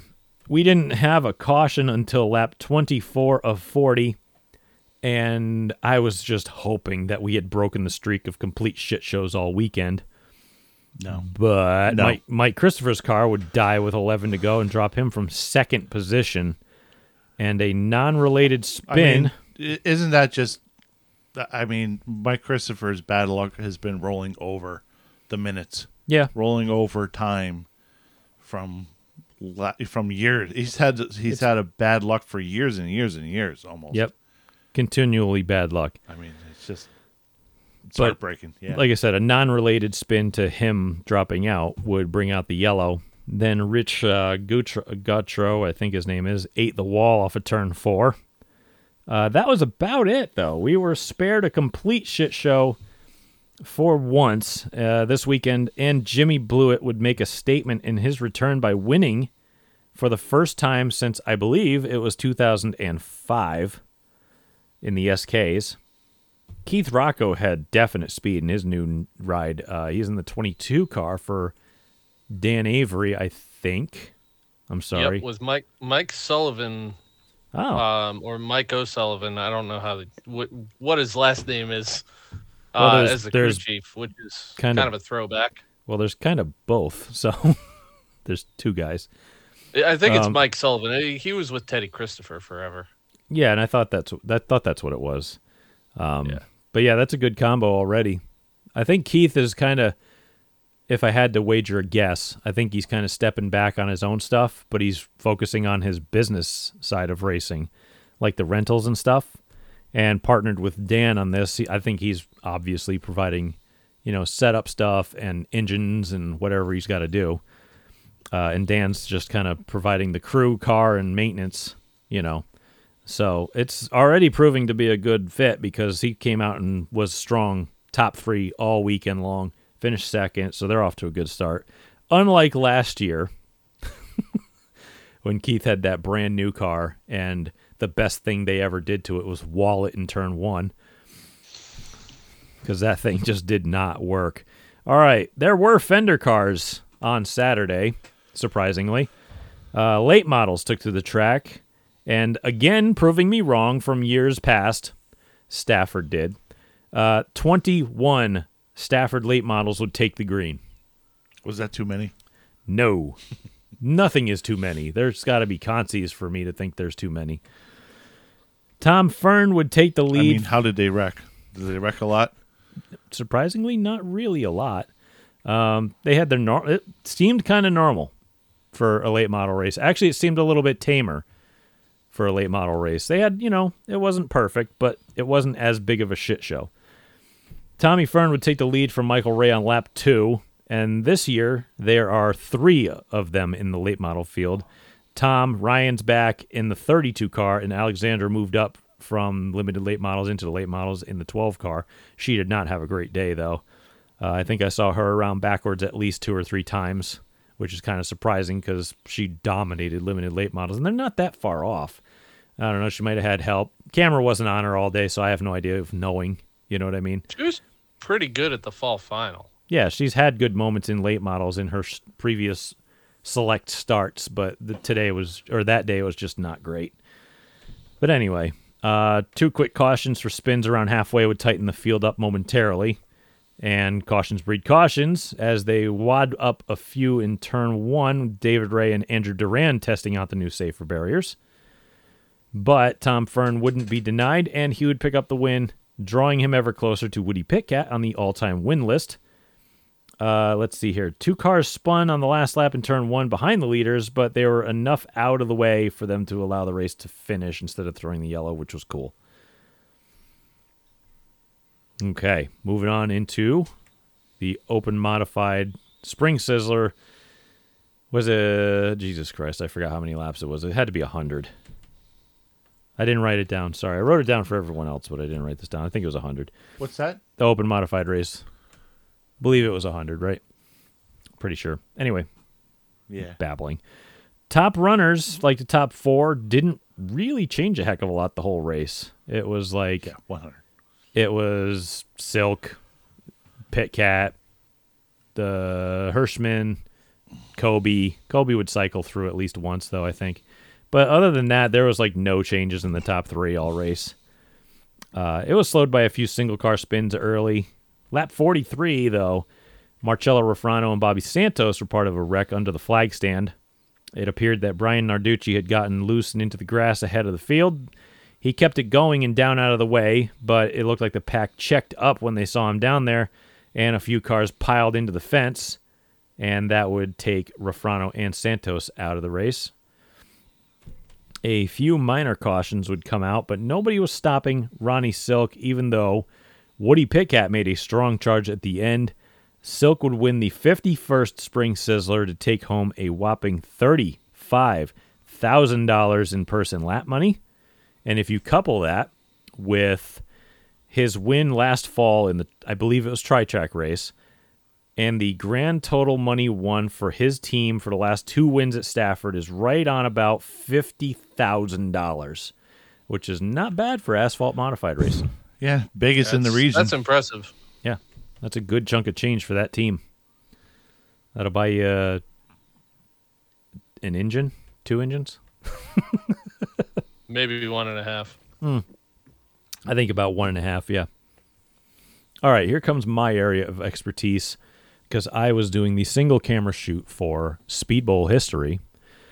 And this is your segment right here, Brent. yep, which is a segment of Vault Productions, Sid's View, all that stuff. So go search for that on the old YouTubes. Yeah. And you can watch all of the races at Waterford throughout the season if we get some sponsorship to pay for those races, because editing and filming doesn't come free. So was this Anyway. So was Waterford better than Stafford as far as survivability? for the most part, I'll be honest, yeah, for the most part, because I don't remember getting out of there much later than 9-something. So it was not bad. All right, I'm gonna SK's sit back, relax, have a frosty beverage. Will you fill me in about Waterford? I'm going to fill everybody in about Waterford. I Heck believe, yeah. you know what's funny is I believe the videos actually came out right before we were scheduled to go to record today. So they are available over at Speedball History YouTube channel. Tim Dorr, if the last name sounds familiar, it is the son of, well, one of the sons of former Speedball competitor Dwayne Dorr. I believe he has 2 of his sons racing in the mini stocks right now. Let's see. He led the first 8 laps until contact between him and, from what I could tell, Brad Caddick sent him into the backstretch wall, collecting Jared Roy, Charlie Canfield. Roy would continue with some damage, but not the other 2, and I had the camera focused on Dorr the whole time because they were pissed. And I believe Brad Caddick is subbing in for Tim Baker. I believe he hurt himself outside the racetrack. Either at his job or at home or something. I forget what he did, but he's going to be out for a little bit, so Brad's driving the car right now. And he's been decently quick, but again, go watch the video because it's up, and form your own opinion. Race went fairly clean from then on as Chris Garside was able to get to the lead, and last week's winner, John Bavalacco, was hot on his heels. It was a fight at the end as they were side by side for a majority of the end of the race. Bavalacco was able to get under Garside coming out of 2. Garside kept it strong on the outside, kept his momentum on the last lap. Even a small bump off of turn 4. Actually, you know what? I think I was wrong. They weren't side by side. I was thinking of a different race. But John ran him down. Sorry, my memory's a little bit, screwed up. So I got to get it right. But John ran him down, and he got Did you under. get paid in free beers from Sid? No, again. Not fuzzy. It's just I watched so much racing over the last few weeks that it kind of melds together. It's tough to hold the camera up, and then write notes on your cell phone on the other hand. You need like 3 eyes. Well, I and 2 film, hands. and then when there's a break in the action, I put it down and start taking notes, and then I usually don't finish my notes, and I have to pick the camera back up again when they go back green. But Yeah. Anyway, John ran him down. He had good speed. Ran down Garside at the end. Gave him a little tap trying to get underneath him. That got Garside up the track a little bit, but that was pretty much it. Garside kept the momentum on the high side. They bumped a little bit more off of turn 4, but it was not enough to stop him as Garside would pick up the win. Cool to see Chris back racing again. He struggled a long time with that late model trying to get that thing to go, and they gave it a good shot, but they got rid of it, went back to mini stocks after a little break, and he's been fast ever since, so he's kind of found his niche, you know what I mean? So anyway, trucks. Let's move into the Speed Bowl trucks here. They were pretty clean. I don't think anything really happened here, except for one incident. Brody Monahan would take the lead from Ed Ryan fairly early. Contender from last week's contender and last week's winner, I meant to say, Tyler Chapman, different one, would get squeezed into the backstretch wall, and I don't know why, but caught fire in the trunk area. It was very strange. Might have been like my situation, maybe a fuel leak of some sort and sparks flying. Maybe a brake line. It was up high, and it looked like a fuel fire. It was a little black smoke. Oh. But luckily, it hadn't damaged the fuel cell. It just looked like there was some kind of leak happening. I don't know what the deal was, but yeah, he got out of that thing very fast, got the pins pulled, and was like motioning to Kohanzi, like, anytime now, guys. But let me be honest, Kohanzi's one of the fastest in the business, so they were there very quickly. They got it out quick, and he got dragged back to the pits. Alan Coates, who led early, was also involved in that wreck and climbed up the backstretch wall, but stayed on all fours. I don't remember him being a factor after that. I think he wrecked the suspension in it somehow. Monahan would hold off Ryan and Kyle Guerrero on a couple restarts and really stretched out his lead at the end to take down his first of the year, obviously, because we're second race in. So anyway, but yeah, he had a good run. He had him covered for most of the night. All right, street stocks. I'm going to mention this ahead of time. I know that last year's champion, what's his name? Sean Gadeke. Sorry about that. He had car issues for some reason. I think he said they broke a rocker stud. And he thought it was a distributor or something and couldn't figure it out, so they went home. And I think Special Ed helped him out, but they grabbed the flatbed, went home, and grabbed his backup car, which I don't even know if he's even had on scales yet or not. But they grabbed that thing, and he kind of putzed around with it. I think he ended up 8th, kind of salvaged a decent night out of, junk. So I got to give those guys a heads up. They were fighting all night. So I saw him looking for studs for a 602 crate, and I'm like, ooh, that sucks. What causes a stud to pop out? Well, they're only pressed in. Yeah. So And think maybe it could too much be- spring pressure, maybe? It could be fatigue. I'm not going to say that. If there's too much spring pressure, that means they're cheating, but I don't think they are. I don't think they are. I don't know if that's legal. I don't know what I don't- How? I'm not a... Any idea how old the motor was? I don't really know, but when the motors start to get old, they can break. It's just, it happens. They're not The very older big. ones had a tendency to pull the studs out. Yeah, they're really not big rocker studs. They really aren't. They're like factory rocker studs from if you have an old one with new springs, legal ones, you can still yank them out. Well, yeah, I know, but that's just fatigue. Yeah. You know what I mean? That's just how it is. I don't think Jesse was insinuating they were cheating in any way. No. I just think he meant that. Yeah. Oops, hit my mic there. You for just God's get worn sakes. out, you put new spring pressure in there, and then you get yanked out. Yeah, you put some old ones in, it gets used to that, and it starts to stretch. And yeah, I get what you're saying. Okay, well, I'm glad we cleared that up. But yeah, that sucks. But at least they were able to get the thing out of the backup car, and at least they were able to get a finish out of it. Anyway, hectic but fairly clean for about 2/3 of the thing, and Aaron Plemons was in control over half of this race until a couple cautions late. Scott Souza, Tim Poulin got together and wrecked in the front stretch with about 4 laps to go to set up a final restart.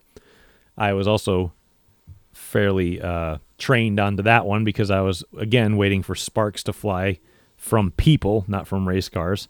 I was waiting for the meltdown, and I don't think it came. I believe cooler heads prevailed. Al Stone III was able to take the lead from the outside on the second to last restart, but he was able to get his nose ahead of Plemons, and that would be the difference as he would, I believe, retain the lead because of a caution that came out, and then on the restart after that, he was chased down by Tony Macrino, and it wouldn't be enough because Stone would take the win. Now, I got to get to this because old veteran and genuinely decent dude, Ed Gertsch, who we came up racing against for a long time. Well, when we came up racing, he was already a veteran. Correct. Correct. When we were racing, he was already old. But He kicked our ass. yep, every day, every goddamn week. He had some strong words in his post-race interview because he finished on the podium in third. And basically, I'm just going to paraphrase him because I don't remember the exact words because I was typing fast, but I can't type that fast. It's still. He said basically drivers have no respect. You can't run 1 to 2 laps with anyone anymore side by side, or they just punch you out of the way. He says it sucks. He hates it. So, and I don't blame him because that's basically what racing is now. It's a bunch of jerk-off entitled kids who you raced me too hard is a phrase that I've heard way too much lately, and I absolutely can't stand it. And if somebody has to actually race against somebody, they just knock them the hell out of the way, and I can't stand it. It's funny because the people that say, "Oh, you raced me too hard," are the first ones to knock somebody out of the way. Correct. Yeah. Correct. I can't stand it. But I get it, Ed. I totally get it. I've seen it change just as much as you have, and I don't like it either.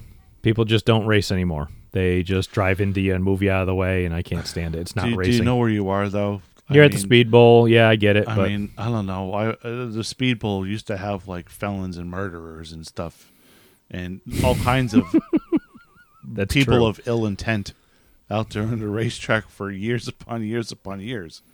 It's true. I don't know. I mean, it's always been kind of a bad. It has a reputation of being a tough track to race at. That's the competitor's fault, not anybody else's fault, really. But Yeah, but I get it. It's one of those things. It's maybe you notice it more now, But yeah, I get it. I get what he's talking about, though. But he's not wrong either. No, he's not wrong. I mean, I remember racing 10 years ago, racing now, it's completely different because you could be next to somebody and the only, times you'd bump or run into somebody was just hard racing. Now it's strategic. Now it's somebody getting you out of the way. So you know when somebody's driving you out of the way and somebody's racing you. It's a complete difference. You know what I mean? So, anyway, I agree with you, Ed. All right, late models. We got to talk about this because this is a cool race. Ray Christian III. Oh, I'm waiting for it. Oh, we got to turn that up. Oh, I love that. We could do that. We should do that with Al Stone III as well because the bloodlines run deep. Oh, there's I think there's a Jimmy Blewett the third or a John Blewett the fourth. Well, there's a Tom Carey the third. There he is. It's a circle of life. Jesus Christ. I love that bit. Sorry. Anyway. You're welcome. Yes. You're welcome, listeners. Sorry. Ray Christian III led pretty much the whole race, but Andrew Moeller and he put on a side-by-side battle for what felt like the whole race. And you know what? There were only 9 cars in this field, which really sucks because there should be more. Let's be honest. It's disappointing because they run ACT cars. I get it. But everyone else around here runs ACT cars. Let me be honest with you and say that when you go to the Speed Bowl, your check doesn't bounce. You know what I mean? Not anymore. Not anymore, at least. Anyway. You're welcome, listeners. You're welcome again, listeners. Go ahead, Phil. I'm going to refrain from comment. Well, I'll take it by your silence that you agree. That's a first. Okay. But, yeah, I mean, sometimes if you can have a good race without a lot of cars. Sometimes it is overrated. If there's 2 or 3 cars battling out for a win, it's still a hell of a show. Yeah. And these you guys had that the week before in the late models until a move didn't get passed or whatever. They tried, going for second, and it didn't end up working out. And then it was single file, but it was a good race up until then. So you could still do it. It's not matter. What? All right, so there was like one yellow for a spin right in front of the leaders, and I was filming it, and it surprised me because I'm filming the leaders. They're flying off into turn 1, going through turn 2. They're dodging a car that was spun probably a while ago, and I'm like, where the hell was the yellow there? But anyway, they missed it, and that put Moeller in the lead, though, because he had a nose on Christian. So Moeller took the bottom. Was Moeller in the first race? It was the first week? Did he go to the first opener? I don't recall him being at the opener. He's running the ACT full time for. Because he had Thunder Road had a schedule conflict. Yeah, he's running ACT full time for what the hell's his name? The 31 car, their owner. I forget his name. It's Ryan Morgan's stepdad or whatever it is there. I can't remember. Jason Glode, I think. Yeah. He's running for him, and they're going to run full ACT this season. So he might have missed Waterford because they were running probably Thunder Road. But yeah, they put on, again, a killer show. Moeller took the bottom. Christian kept the top rolling. They were still side by side coming to the line on the final lap. It was an absolute drag race. Moeller just edged him by 0.07 seconds. I mean, it was like a wheel, I think. It was just a great race. I mean, again, it took away from the fact that there were only 9 cars in the field. So, it nice and clean, very minimal contact. It was just fun to watch. All right, SKs. Okay. They got to recycle in some cars later in this race. So, Timmy Jordan muscled his way past early leader Paul Bouzell. That was putting it nicely. Because I talked to the Bouzell team, and of course, everybody's got their own side to every incident. But to be fair, Timmy was feeling some pressure from the fast-approaching Eric Berndt and had to make a move. And you can't really pass on the bottom, so you slide up a little quick. And there's no grip down there. So, I mean, guys are racing hard. Berndt and Jordan would battle for the lead. Make contact a few times, once crossing Jordan up off of 4 and allowing Berndt by, but Jordan would just drive back underneath him and door him back and regain the lead. It was like full-scale warfare, like gunfight, just punching the shit out of it. It's like a heavyweight bout. I'll be right back. It was fun to watch. You got to watch the Speedball history video. Pardon me. Sorry, Jesse had to go. But let's see here. Caution flew for 11 to go for a multi-car incident between turn 1 and 2. I think everybody took off from that one. Jordan took the top on the restart, but it worked out, even though we say don't take the top. It seems to be about half and half that it's working out at Waterford right now. Berndt would get loose going into turn 1 and allow Jordan to retain the top spot on the top side. But a hard multi-car wreck off of turn 4, including Bouzell, Joey Gator, Rob Janovic, Troy Tallman, Billy Anderson, and Carl Kavitso. I can't remember his name. I think I read it off of Race Monitor. I don't know if there was a... We didn't hear from Adam this week. Did he not do well? Well, I don't see his name listed in this. I think he did all right. It was just another rough race because you can't... Stagger blew up on him. Oh, was it? Oh, I didn't run into him after the race, so. Anyways, that sent a few of those cars to the paddock for the night. I mean, I'm filming, and I'm watching the battle for the lead, which is, the compelling one. And I feel that, that signature thud when you're standing in the grandstands and and the grandstands shake at Waterford because of the hard impact coming off of turn 4. Yes. Yeah, that signature thud. That thud is still there, huh? It's still there. Nice. Yep, I felt that thud underneath me in the grandstands, and I panned over to the left, and there's 6 cars buried in the turn 4 wall. I'm like, oh, that's a big one. I missed it. Really? Okay. Now, I gotta just say this. Every single person in the entire world came out of the grandstands and walked down to the fence at the accident scene. Oh, isn't that when they tell you not to do that? Yes, they tell you not to do that. And also... They've told you that from millennia to millennia. Yes, and there's also big red and white signs on the fence that say, do not stand at the fence. Right. So Heidi McDonough, who is one of the officials at the track. National anthem officials. Right, and she does other stuff around the track. She had the most thankless job in the world trying to corral these idiots. I mean, race fans. She's an intimidating person there. She's not intimidating. No, the big bald guy walked over later and started helping her out. But yeah, the one with muscles. Yeah, and the beer gut. Yeah. But the guy who's been around forever. Right. But she would walk down the line and, kind of move people back. Like, oh, get back. You're not supposed to stand next to the fence. Please move back. Get back to your seats. Get the fuck back! And as she would walk down I know this is no shit. Verbatim. I watched this. I even filmed it. She'd walk down the line and clear these people back, and they'd step back a couple steps, and as she walked by, they'd walk right the fuck back to the fence. I'm like, what are you, idiots? No, they're assholes. It's like, she just fucking told you to back away from the fence. And then as soon as she walks by, you go back to the fucking fence. So she turns around and sees everybody literally standing back at the fence, has to make another pass down the front stretch and walk back and go, I already told you to go fucking back to your goddamn seat, you goddamn idiot. And it's like, Jesus fucking Christ, you people are idiots.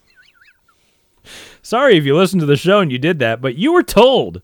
And there's a big sign there that says not to do that. You haven't known that for at least 30 or 40 years to stay away from the fence. Stay the fuck away from the fence. Everybody's told you. You know why they stay away from the fence?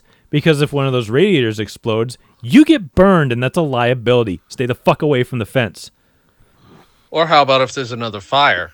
Yeah, Larry Lampier. Yeah, Larry Lampier. We've seen that happen. Yeah, burn down the whole front stretch. Yeah. Go look that video up. I believe Speedball History has that one as well. Oh, yeah. What was that, 92?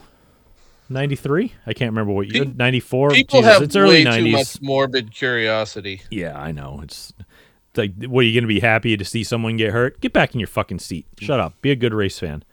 It's like the crowd that gathered around when they were trying to flip Gata back over. Yeah. It's like, can you let them, Ooh, Johnny, look at the blood. Take a picture. Excuse me, sir. Can you please drag that carcass over here? I've never quite seen a body shaking like that. I want to take the selfie of the twitching man. Take a selfie with the twitching man. OMG. These are the same people that cause rubbernecker delays on the highway from a two-car fender bender. On the opposite side of the road. Exactly. That's so perfect. Yeah, absolutely right. So anyway, listen to poor Heidi. Please. Get the fuck away from the fence.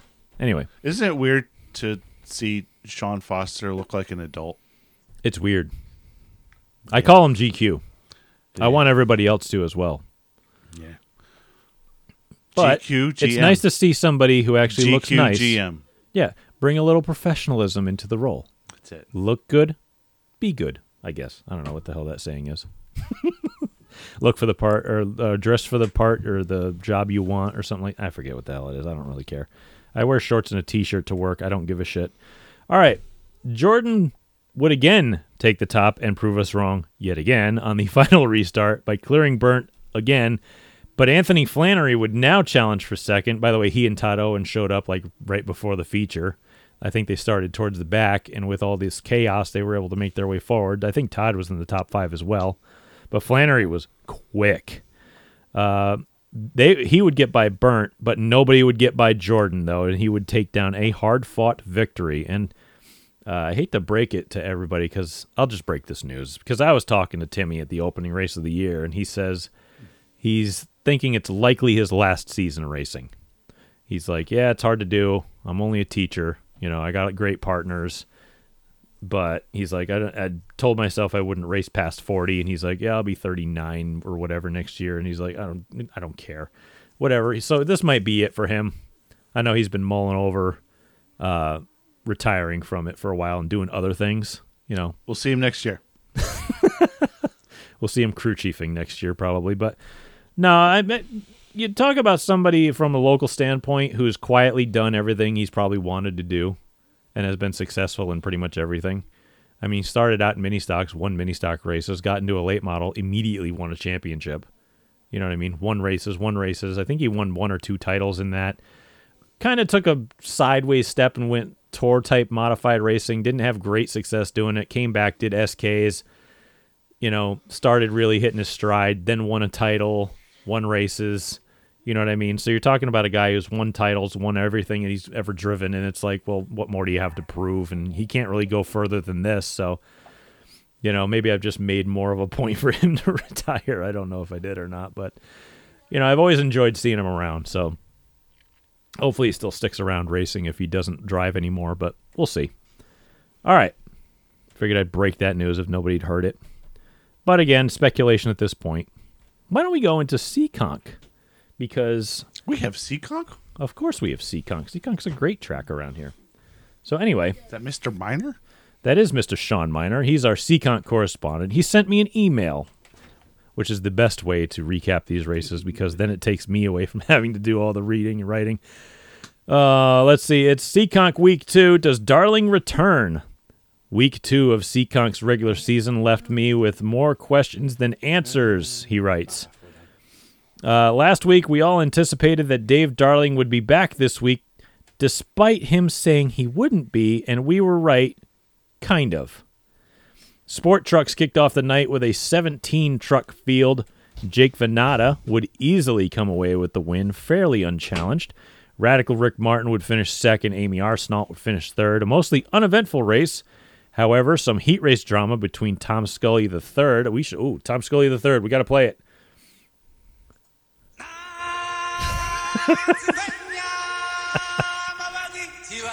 There's so many thirds.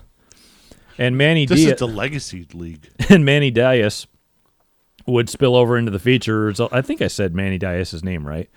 Resulting in Diaz, if I don't, someone correct me. Resulting in Diaz getting told to park it on lap 9. He did just that and got out of his truck and left it in turn 3 to get towed to the pits. Come on, it's been done, guy. Move on. Let's see. A newcomer to the sport truck division this week was some guy named Dave Darling.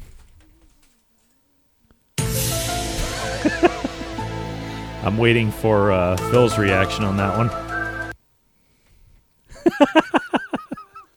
He can just take a long walk off a short pier. I'm definitely not a Dave Darling fan. He's a little rough around the edges. Dave apparently built a truck over the winter and debuted it on Saturday, kept it clean, brought it home to an 8th place finish. It's unknown how often he'll race the truck, but he did not race his pro stock Saturday night. But, let's be fair, he was back. So, we were right. How long before he whines about something in the trucks? It's Seekonk in general. It doesn't really matter what he races. I'm sure he'll bitch about something. Anyway, late models. It's good. Keep it going. Late models saw Jacob Burns win the 15-car feature. Wow, 15 really in the late models at Seekonk? It's kind of low, isn't it? Usually they pull over 20. Yeah. Huh. Maybe ACT cars are getting too expensive. I don't know. I don't know. We'll see. They're all at No, they're not all at Waterford. No. Maybe they were all at Stafford. Maybe. No. Maybe. They had a lot of cars at Stafford. Well, they were there Friday at Stafford. Yeah. Maybe they wrecked them all on Friday. Yeah, they probably, there's not a lot left after that. That was a massacre. They just junked them all on Friday. Anyway, so another fairly clean race, but the storyline for me, being Sean, was the deja vu I felt watching the battle for second. For the final 10 laps, Mark Jennison raced side-by-side with Chase Belcher in a spirited battle. Jennison would take second by 6/100ths of a second on the outside, with Belcher finishing third. Most importantly, Jennison was able to keep it on all fours on the ground, unlike the season finale last year between, I think it was he and Belcher, right? Where Belcher kind of fenced him and rolled him over for the championship. Oh, yeah. Yeah. That was Chase Belcher, wasn't it? Yes. Yeah, Chase Belcher, Mark Jennison. Yeah. Oh, yeah. So at least they were on all fours this time. Yes. All right, back to Sean's article here. Steve Axon would redeem himself from his mechanical failure last week to win the 21-car sportsman race. That's better. He started in second but got a, very questionable, jump on the restart, which allowed him to drive away for an uncontested victory. This was the first questionable no call of the season with the new restart rule. Axon was already given a warning for jumping, but the restart in question was not called back because race control stated they thought the leader may have missed a shift. I thought they were supposed to start in high gear. That's exactly what Sean said. He says, I thought everybody needed to start in high gear, ? Which is, yes, that's the rule. So, okay, weird. Now we have inconsistency with this weirdo shit. Yep. I mean, you're not supposed to shift on restarts, which we got visibly upset about last week. And now race control says, you missed a shift. They're not shifting by the rules that you people put in place. I hope there's nothing but shouting at the next driver's meeting. Oh, my God. I don't want to hear any clear statements at all. No, I want to hear just a rabble. I just want to hear ill and contempt. Yeah. Let's see it happen, Seekonk. God Let's go. almighty. What the fuck? Oh. Regardless, Axon would win. Regardless, Axon would win over Adam Petty in second and Ryan Lynham in third. I thought he was dead. Who? Adam Petty. Pettey. Oh, okay. Different Adam Petty. Petty. Pete. Sorry, bad joke. The Enduro Pro Stocks had a tough time getting going on Saturday night. 17 cars took the green. Opening day winner Mike Brightman, Tom Scully Jr., Jeremy Lilly, and Mark Jennison would be caught up in wrecks early and continue on, albeit with damage. Multiple yellows for single-car spins soon followed, and most of them were caused by cars clearing themselves trying to get to the bottom. Only 11 of 17 would be running at the end of the 40-lap feature. That's sad. Dylan Estrella took home the win in his return season to his home track, with Mark Jennison finishing second and Rick Martin coming home third. So Mark Jennison finished second in 2 races, huh? Oh, it's a pretty decent night. Not bad. Yeah, I wouldn't be pissed about that, that's for sure. No. I think that the last time I saw you race double features, you won one and finished like third or something like that. Could have been. Yeah, we were like, hell yeah, we're drinking beers tonight. Beers were on me. Yeah. Then I forgot all about it. I killed all those brain cells with that good run. Yeah, we had a good night that night. I think it was 13 or something we did that. Let's see. Yeah, that was 10 years ago. Great. Thanks for depressing myself. All right. Sean finishes it up with this. He says, a talking point for the show, which I am perfectly aware may get me permanently banned. Seekonk is a track that I think could benefit greatly from the choose rule. With many drivers playing games under the caution to try to restart in an odd-numbered position. Odd or even? Because the bottom would be even. No, odd. He's right. Odd number. Yep. 1-3s. Okay, yep. I'm stupid. Why not leave it up to the drivers to decide if they want to give up a row to start on the bottom? I know it's not organic traditionalist racing, but it could add another layer of excitement and strategy. For what it's worth, Seekonk now has an orange box painted in the middle of the front stretch just before the start-finish line, and I don't remember it being there last year. Curious of your guys' thoughts. Thank you, Sean, for writing in with our Seekonk report once again. We're going to owe you like all the beers at the end of the year. We are, but for that question...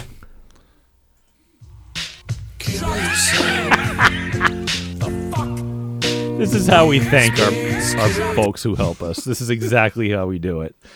You know, I don't like the choose rule. It's a gimmick. I don't like gimmicks anywhere. Gimmicks can go fuck itself. I get where he's coming from, but at the same time, again, I think I talked to Jesse about this earlier. I equated it to, of all things, the pitch clock and all the rule changes in baseball. I don't like it because of the cerebral aspect of the game. I liked the fact that the pitcher could have more time and they could, play head games and they could do stuff like call time and, freeze the guy. And yeah, I know baseball fans are pissed about the pitch clock. Most of them are. Yeah, because they loved that cerebral aspect. You guys could, go hit the rosin bag and the batter could call time. And it was all just a a war of the minds, trying to freeze each other and trying to. We've gone from chess now to checkers. Right, and now it's just like make one move and go, instead of looking the board over and seeing what play you go to, what that would be the best for you. Now you just fire the ball in every 20 seconds so that the game gets over quicker. That's the same thing with the choose rule. You take in the cerebral aspect of the racing out of it. Guys will play games while racing where if you're mid-pack, you're like, okay, well, I'm in 8th. I got to get another spot. So they'll, punt a guy to get 7th. And they'll make sure that they, if they can't move forward, that they hold that odd number. And when the caution comes out, now they're in a better spot so that they can restart. You know what I mean? And guys play these games so that they can get that bottom lane. Same thing that happened in NASCAR. They would go do their pit stop and then try to play games at the end of pit road and try to be the odd car out so that they could get the bottom. And that was, that was the drivers figuring out something against convention to try to play cerebral games to try to gain themselves an advantage. Gamesmanship. Correct. Gamesmanship. Gamesmanship is gone. Yes. It's the sanctioning bodies, MLB included, as well as NASCAR and all these other tracks, whatever the case may be, for them to take thinking out of the game, and I don't like it. I like the cerebral nature of the game. I like the cerebral nature of the sport. I like people going outside the bounds of normalcy and tradition. Thinking ahead through 2 or 3 steps. That's right. what you're supposed to do. And trying to make it, trying to use their brain to gain themselves an advantage. That's part of it. That's part of the mystique of it. And when people regulate out gamesmanship and the cerebral aspects of the game, now you're ruining it. You want to hear about gamesmanship? Right. Tell you what, I'm in 6th. The first 5 cars take the bottom. Good. I'm taking the outside and chopping the fuck out of the first guy. Yeah, I'm going to jump the restart and cowl the fuck out of the guy on the entry to turn 1. Yeah, and that's what. Yeah, if my left front is in front of anybody's car, it's going to be turn left. Yep, I'm going to drive your ass in the infield. Fuck everybody. There you go. There you go. Don't even have to think about it. Just drive right into him. And if first place gets by you, you do it to second place. The hell with it. You know what I mean? Just drive him into the infield. There goes your gamesmanship there, right up your ass. Fuck you, But anyway, like I said, I just, it's not a horrible idea, but again, gimmick. I like gamesmanship. That's why I don't like it. They already got playoffs. Yep, and they don't need them. They don't need it. It just kills everything. Don't do playoffs. It takes the cerebral aspect out of it, takes the gamesmanship out of it. Stop with the choose rule. It's a gimmick. It's bullshit. Stop it. I don't have a charter. I don't have to be there every week. Right. Get rid of that shit. Yeah. See, I'm a contrarian, and I like the choose rule. You fuck off. Yeah, well, we knew that. That's why we let you speak last. So it...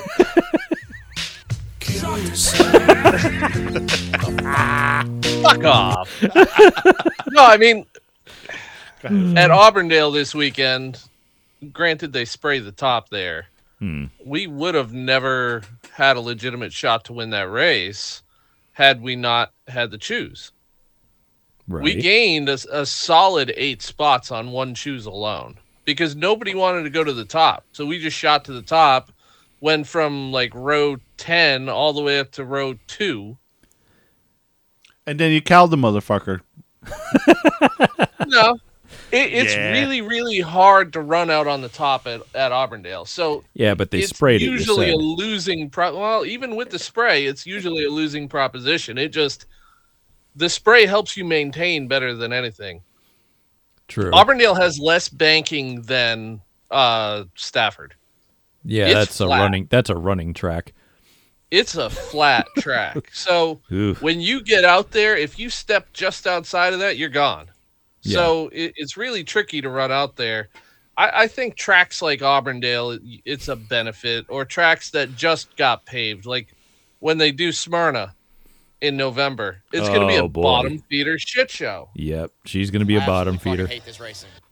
So spray the top.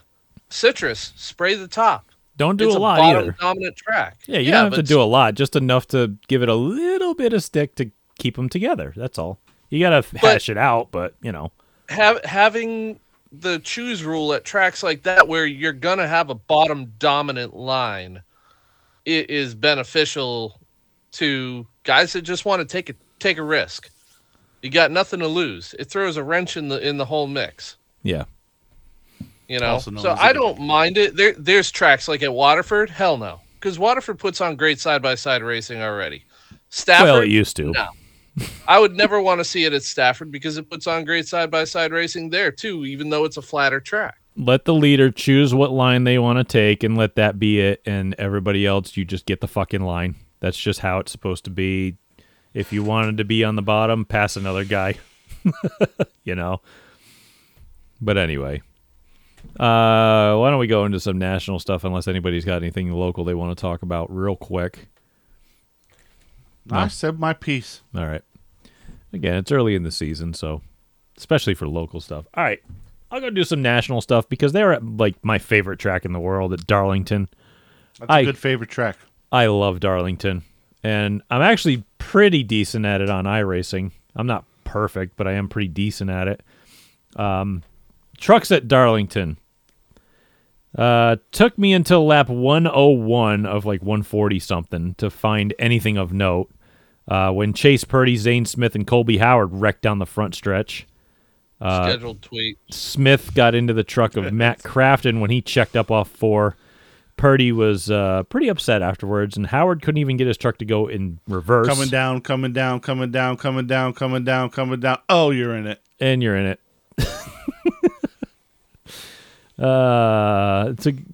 Again, Howard couldn't even get his truck to go backwards, needed the help of safety workers to push his truck back and get it pushed off. I don't think it would fire. 33 to go. Speaking of scheduled tweet, Carson Hocevar spins to nobody's surprise. He pinched, I think it was Raja Caruth in the 24 truck. Pinched him pretty good on entry, and Raja slid up. You know what? I don't even care if it's Raja's fault or not. I don't either. I really don't care. If you do it again, I'm going to buy a T-shirt. Yeah. I don't care who is at fault. I approve of that shit. I don't care who is at fault. Spin him out. Don't we care. approve. Thank you, Raja. Yeah, he had a nose under him for a while, and good truck. He did as much as he could to stay off him. But I'll tell you what, and the announcers that was enough. They just slurp over Carson Hocevar. Is it because he's young? I don't get it. He's not really that talented. And he's not really that handsome. He's not really that redeemable in many ways. He's done so much stupid stuff, but they just go like this. I suck cock, and I love it. Yummy, yummy, yummy, yummy. Let me let you in on a little secret. All right, I'm ready. I'm all ears. It's all about money. Why do you think they always talk about Daniel Dye? Daniel Dick Puncher. Oh, is it because he's got a lot of money, or is it because he's their in-race reporter? I didn't forget that his family spends money. Yeah, well. Speaking of Daniel Dye, yeah, they have Carson Hocevar's family has pretty big. What is it? A gold resale store or whatever, pawn shop, card shop, up in Michigan. So whatever. Speaking of Daniel Dye, NASCAR put out a tweet on the 13th, a couple days ago, that said, breaking the stigma around mental health is crucial. Daniel Dye discusses his partnership with Race to Stop Suicide and the importance of mental health. Join us this May in support of Mental Health Awareness Month and make a difference in the lives of those affected. Remember, this was the kid who got literally arrested for assault for punching another student that he went to school with in the dick because he was bullying them. Good punch. Oh, I got a drop for this one.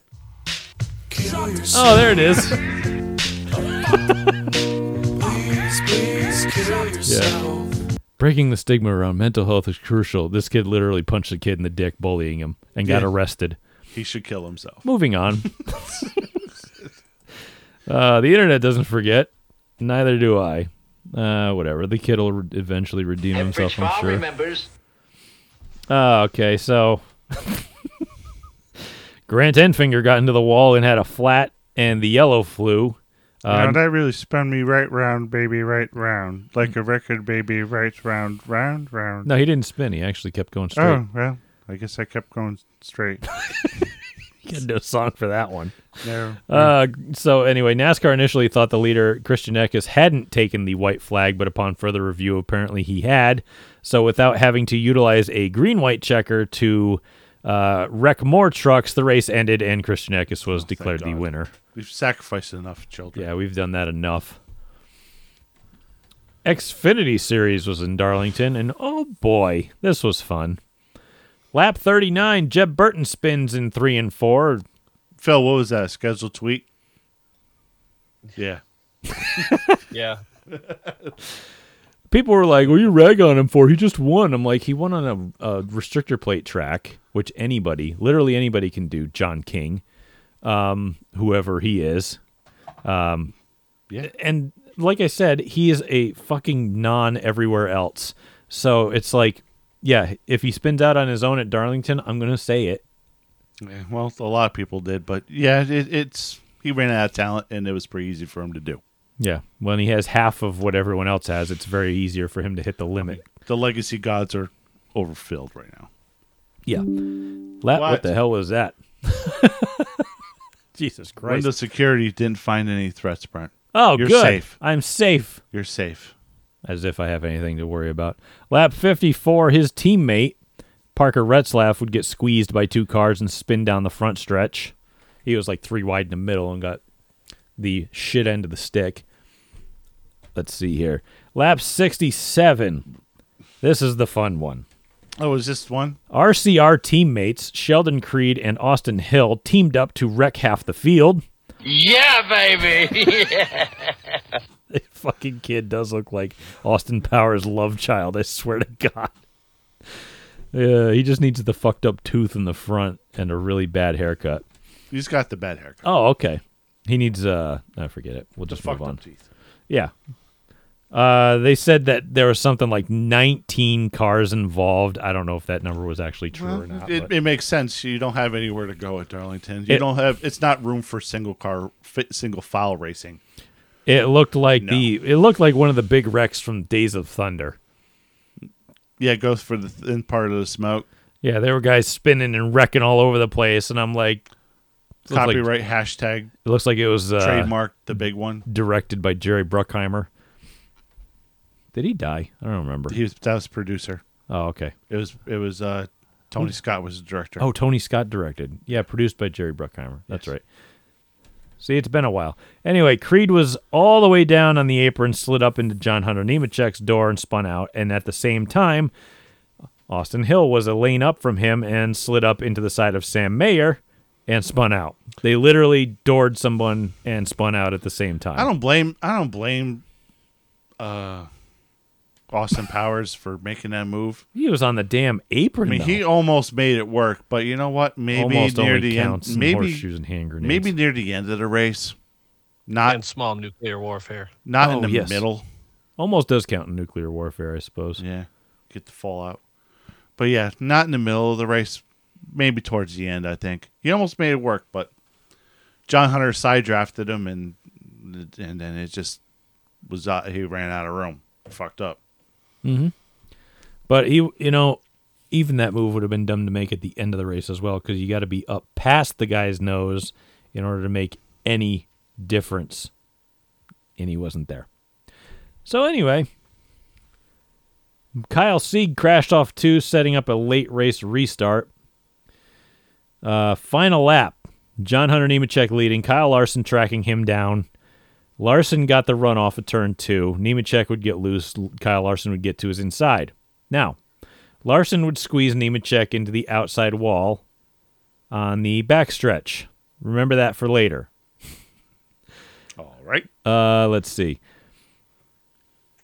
I lost my place. I'm sorry. Let's see. John Hunter would get to his right rear going into 3 and turn Larson just enough for him to slam into the wall. Nemechek would then turn down under him and make a run to the inside coming off 4. Larson would clobber the wall off of 4. John Hunter was close to his left side. So when Larson's catapulted off the wall, it shot John Hunter down towards the inside wall. And Larson would win. Nemechek would have, I think, finished 4th, sliding backwards across the damn racetrack while wrecked and hit the outside wall, which was kind of scary to watch. I'm like, don't do that. I think if Kyle Larson doesn't hit the wall, John Hunter Nemechek would have made sure that he would have hit the wall. Probably on the inside. I think he was aimed for his left rear quarter panel, and the wall got Kyle Larson before John Hunter Nemechek did because he was tracking towards the lane. Well, that's 2 races in a row occupied. that I watched Kyle Larson hit the outside wall and hit somebody else, i.e., a Toyota driver. Oh yeah, But Makes anyway, sense. yeah. I always lose my spot, and I don't know why. Anyway, Nemechek would come out of the care center. He would get interviewed and say it was just good, hard racing, basically. He was fine. Yeah, he was smiling. All right.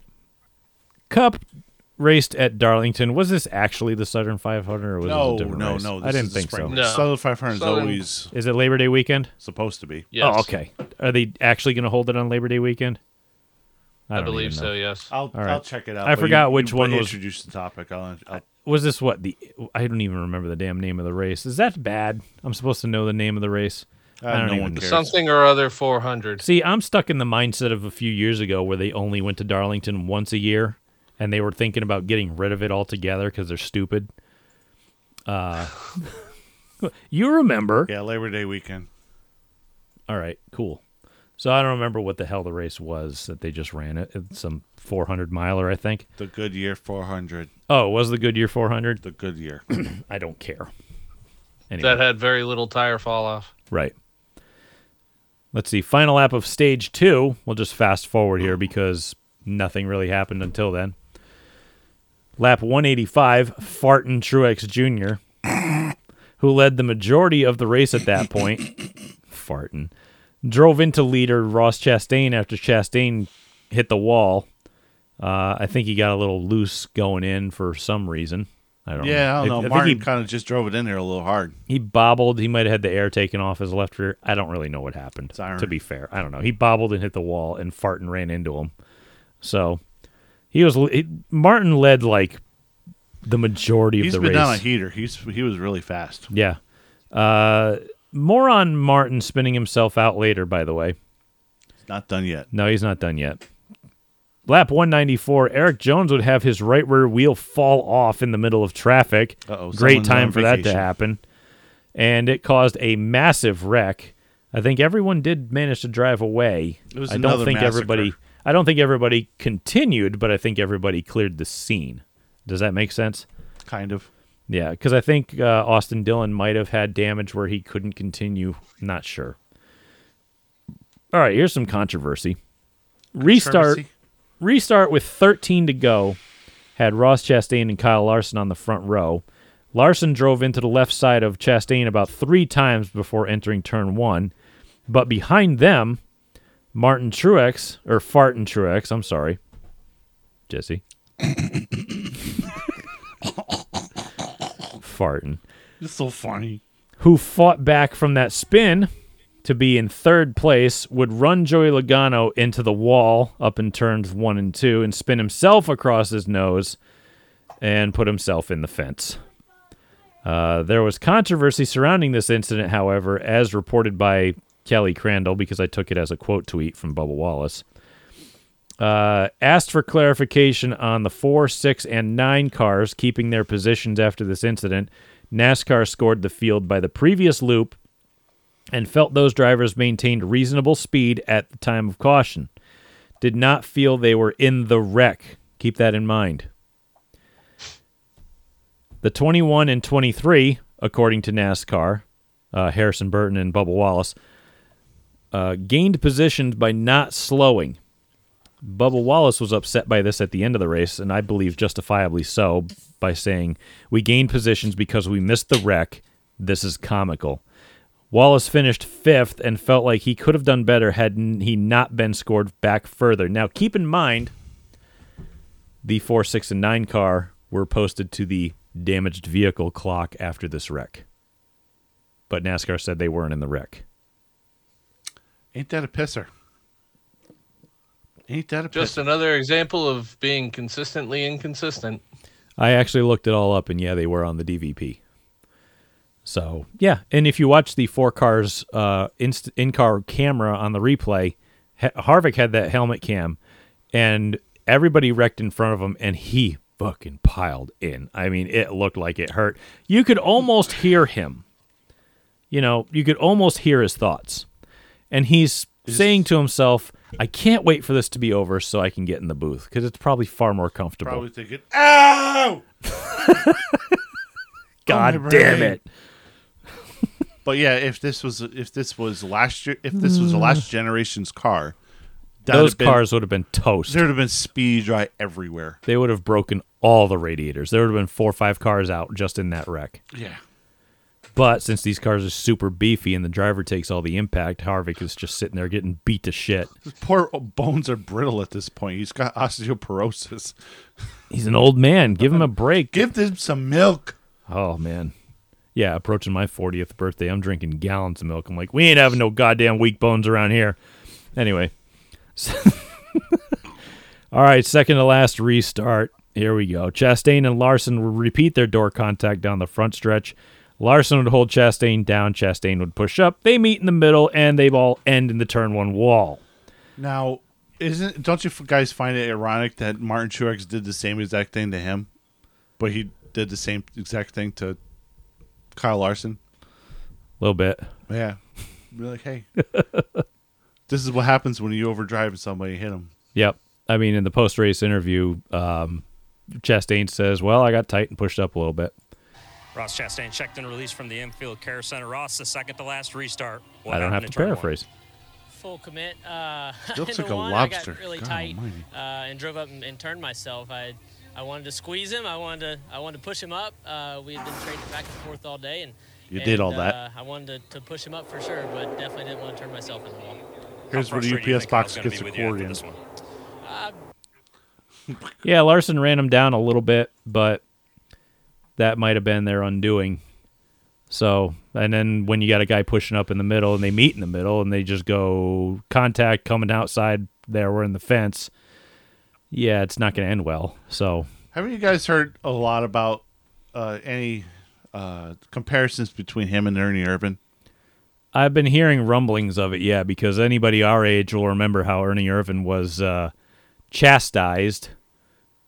Brought up on the carpet. Yeah, brought up before the... Chastainized? Yeah, the same thing. Yeah, brought up before exactly, the king. Good term. And scolded by NASCAR back in the late 80s, early 90s. I mean, when you're out bashing Earnhardt, as far as making enemies on that track, you're doing something. Yeah, I mean, he had to stand in front of the drivers' meeting in one race and literally apologize to everyone because of how much of a hammerhead he was. Yeah. I mean, they call him Swervin' Irvin for a reason. Now they probably do it because he has brain damage, but... But here's his take on Ross Chastain. Oh, poor Ernie. I know. What? The man's been through a lot. He's been through a lot. He looks beat up. I feel bad for the guy, obviously. Oh, yeah, definitely. I mean, he's taken some wicked shots. But this is his voice. It sounds like he's got 2 packs a day, but... Yeah, let's go to it. But, yeah, here he is. Sorry for him. He needs to put in his mind that position's not that important that minute. Because what's going to happen is it's going to be where he's got enough talent, and I had enough talent, same thing, but sooner or later you're going to run out of people that want to help you. And if you run out of people, and then most of the time you can run out of money real quick, so you can't buy it. So, I mean, and sooner or later, your name's going to get to be a negative instead of a positive. So, I mean, that's what I mean, who better? Da, da, da, da, da, da. Again, who better? Da, da, da, da, who better? Da, da, da. I didn't know you were going to keep going there. Who better than Ernie Irvan to give that? Who better than Ernie Irvan to give that kind of perspective, though? You know what I mean? Because he was in the same basic position back in the early '90s, and he's just kind of giving. Not wrong. He's giving a little bit of friendly advice from somebody who's been in the same basic shoes. He ain't wrong. Yeah, he ain't wrong. I mean, I don't think so. Yeah, I agree. I mean, Russ kind of took the normal line, but I assume looking at it, he didn't lift like most guys will lift once you get down on that apron, de-wedge the car to turn it. Yeah, you got to kind of crack the throttle there a full little fucking bit. sent it. It's really sketchy if you hold her open there. Yeah, and that I don't know. The only thing I will say about Kyle Larson is if I'm him, I'm playing chess instead of checkers. He's got to be smarter and know who he's racing. Give him a lane and a half on the bottom. Roll the top with the momentum. He maybe hits you in the door and ricochets off down the track, but at least you have a better shot. Give him a little more room, and yeah, you could probably roll that top a little better. And if he gets into you, he's going to get into you either way. But at least you can say I gave him room, and now I'm actually in the better spot here. You know what I mean? Yeah, because if you look at the replay stills, I shared them on Twitter. Yeah. Kyle Larson is actually below the fucking white line on the apron too. Yeah, I think he work. dipped a wheel, or he either dipped a wheel or he got pretty close. I think he's probably trying to say, "Hey, don't come over here because I'm already down here and I'm already defending, throwing you a block." Yeah, but the problem with that is the guy on the apron is always going to wash up, always, especially at that speed. That is the normal racing line at that track. Usually, when that he is does the line that, Kevin Harvick took that line on the ensuing restart. Everybody through the whole race was running that line to de-wedge the car, get it to rotate, get back to the gas, and roll a ton of speed off of 2. That's just, we do it in iRacing. That's just how you run that place. And Kyle had to know that Ross was going to, everybody in the fucking world knew that Ross was going to overset in turn 1 and run into Kyle Larson's door. He's like, hey, man, Kyle Larson's like, hey, I got to make this guy lift, so I'm going to push my car down low underneath the apron. I got to make this guy lift. No, Ross ain't going to lift. The problem is that making door contact like that with these cars is that it's probably going to shove the car up the racetrack. So no contact is better, I think. It was 110% Ross's fault, but I just say Kyle Larson needs to be smarter. He needs to know who he's racing. Yeah. It was 80% Ross's fault because 20%. I have a theory about Ross Chastain psychologically. No, it was 99% Ross's fault. Well, it's still 20% Kyle's fault, remember? Right. So just for being there. But I have a theory psychologically based on the University of the Dunning-Kruger effect. Okay. So Ross is one of those guys that lives in the moment. He doesn't think 2 or 3 steps ahead. He lives only to the front bumper. You ever hear of something called an internal dialogue? Vaguely. How some people don't have that? Yeah, Ross doesn't have that. You see, the internal dialogue. No, he doesn't. Yeah, it's called the voice inside your head. The voice of reason. Yeah, no, yeah. Your inner monologue is a result of certain brain mechanisms that can cause you to hear yourself talk inside your head without actually speaking or forming sounds. It's like this example of, hey, listen, can you imagine an apple? Can you imagine what it looks like and tell me what it looks like? And if you can't do that, you don't have an inner monologue. I can tell you, I have a Red Delicious that's like all red and it has a little green stem coming out of the top. Is there any waxy coating or is it a little waxy coating? Keeps the bugs off. Red. Is it delicious? Very delicious. You got to wash it off. Yeah. Ross doesn't have an inner monologue. No, he has inner squirrels. Yeah, there's. He's got squirrels. He's an NPC. There's nothing there. Right. That's the thing. He has no. It's almost dehumanizing. But yeah, he has no. And to be fair, there's no soul. When Ross is looking through the corner, his left eye looks so far to the left he can't see the car outside anyway. But he's got great forward vision. Is that that's Ackerman or like you said, Phil? That's Ackerman. Toe out. Or caster. A lot of left front caster in his eyeball. I think it's static toe out, to be honest. Static toe out. I think it's even if. Well, that makes the car loose coming off. So okay, and push going in. That's it. Tight in, loose out? Yeah. Well, what happened to that podcast?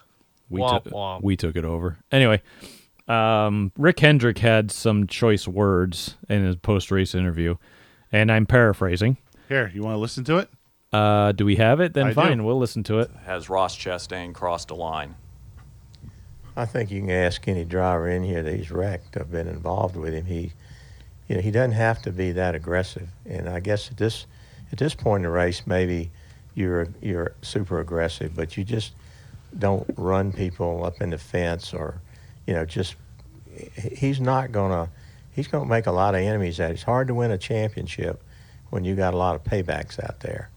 And he's got so much talent. I think if he just calmed down, that there's a time in the race. Dale Earnhardt. Okay, enough. Don't invoke Saint Dale. That's enough. Yeah.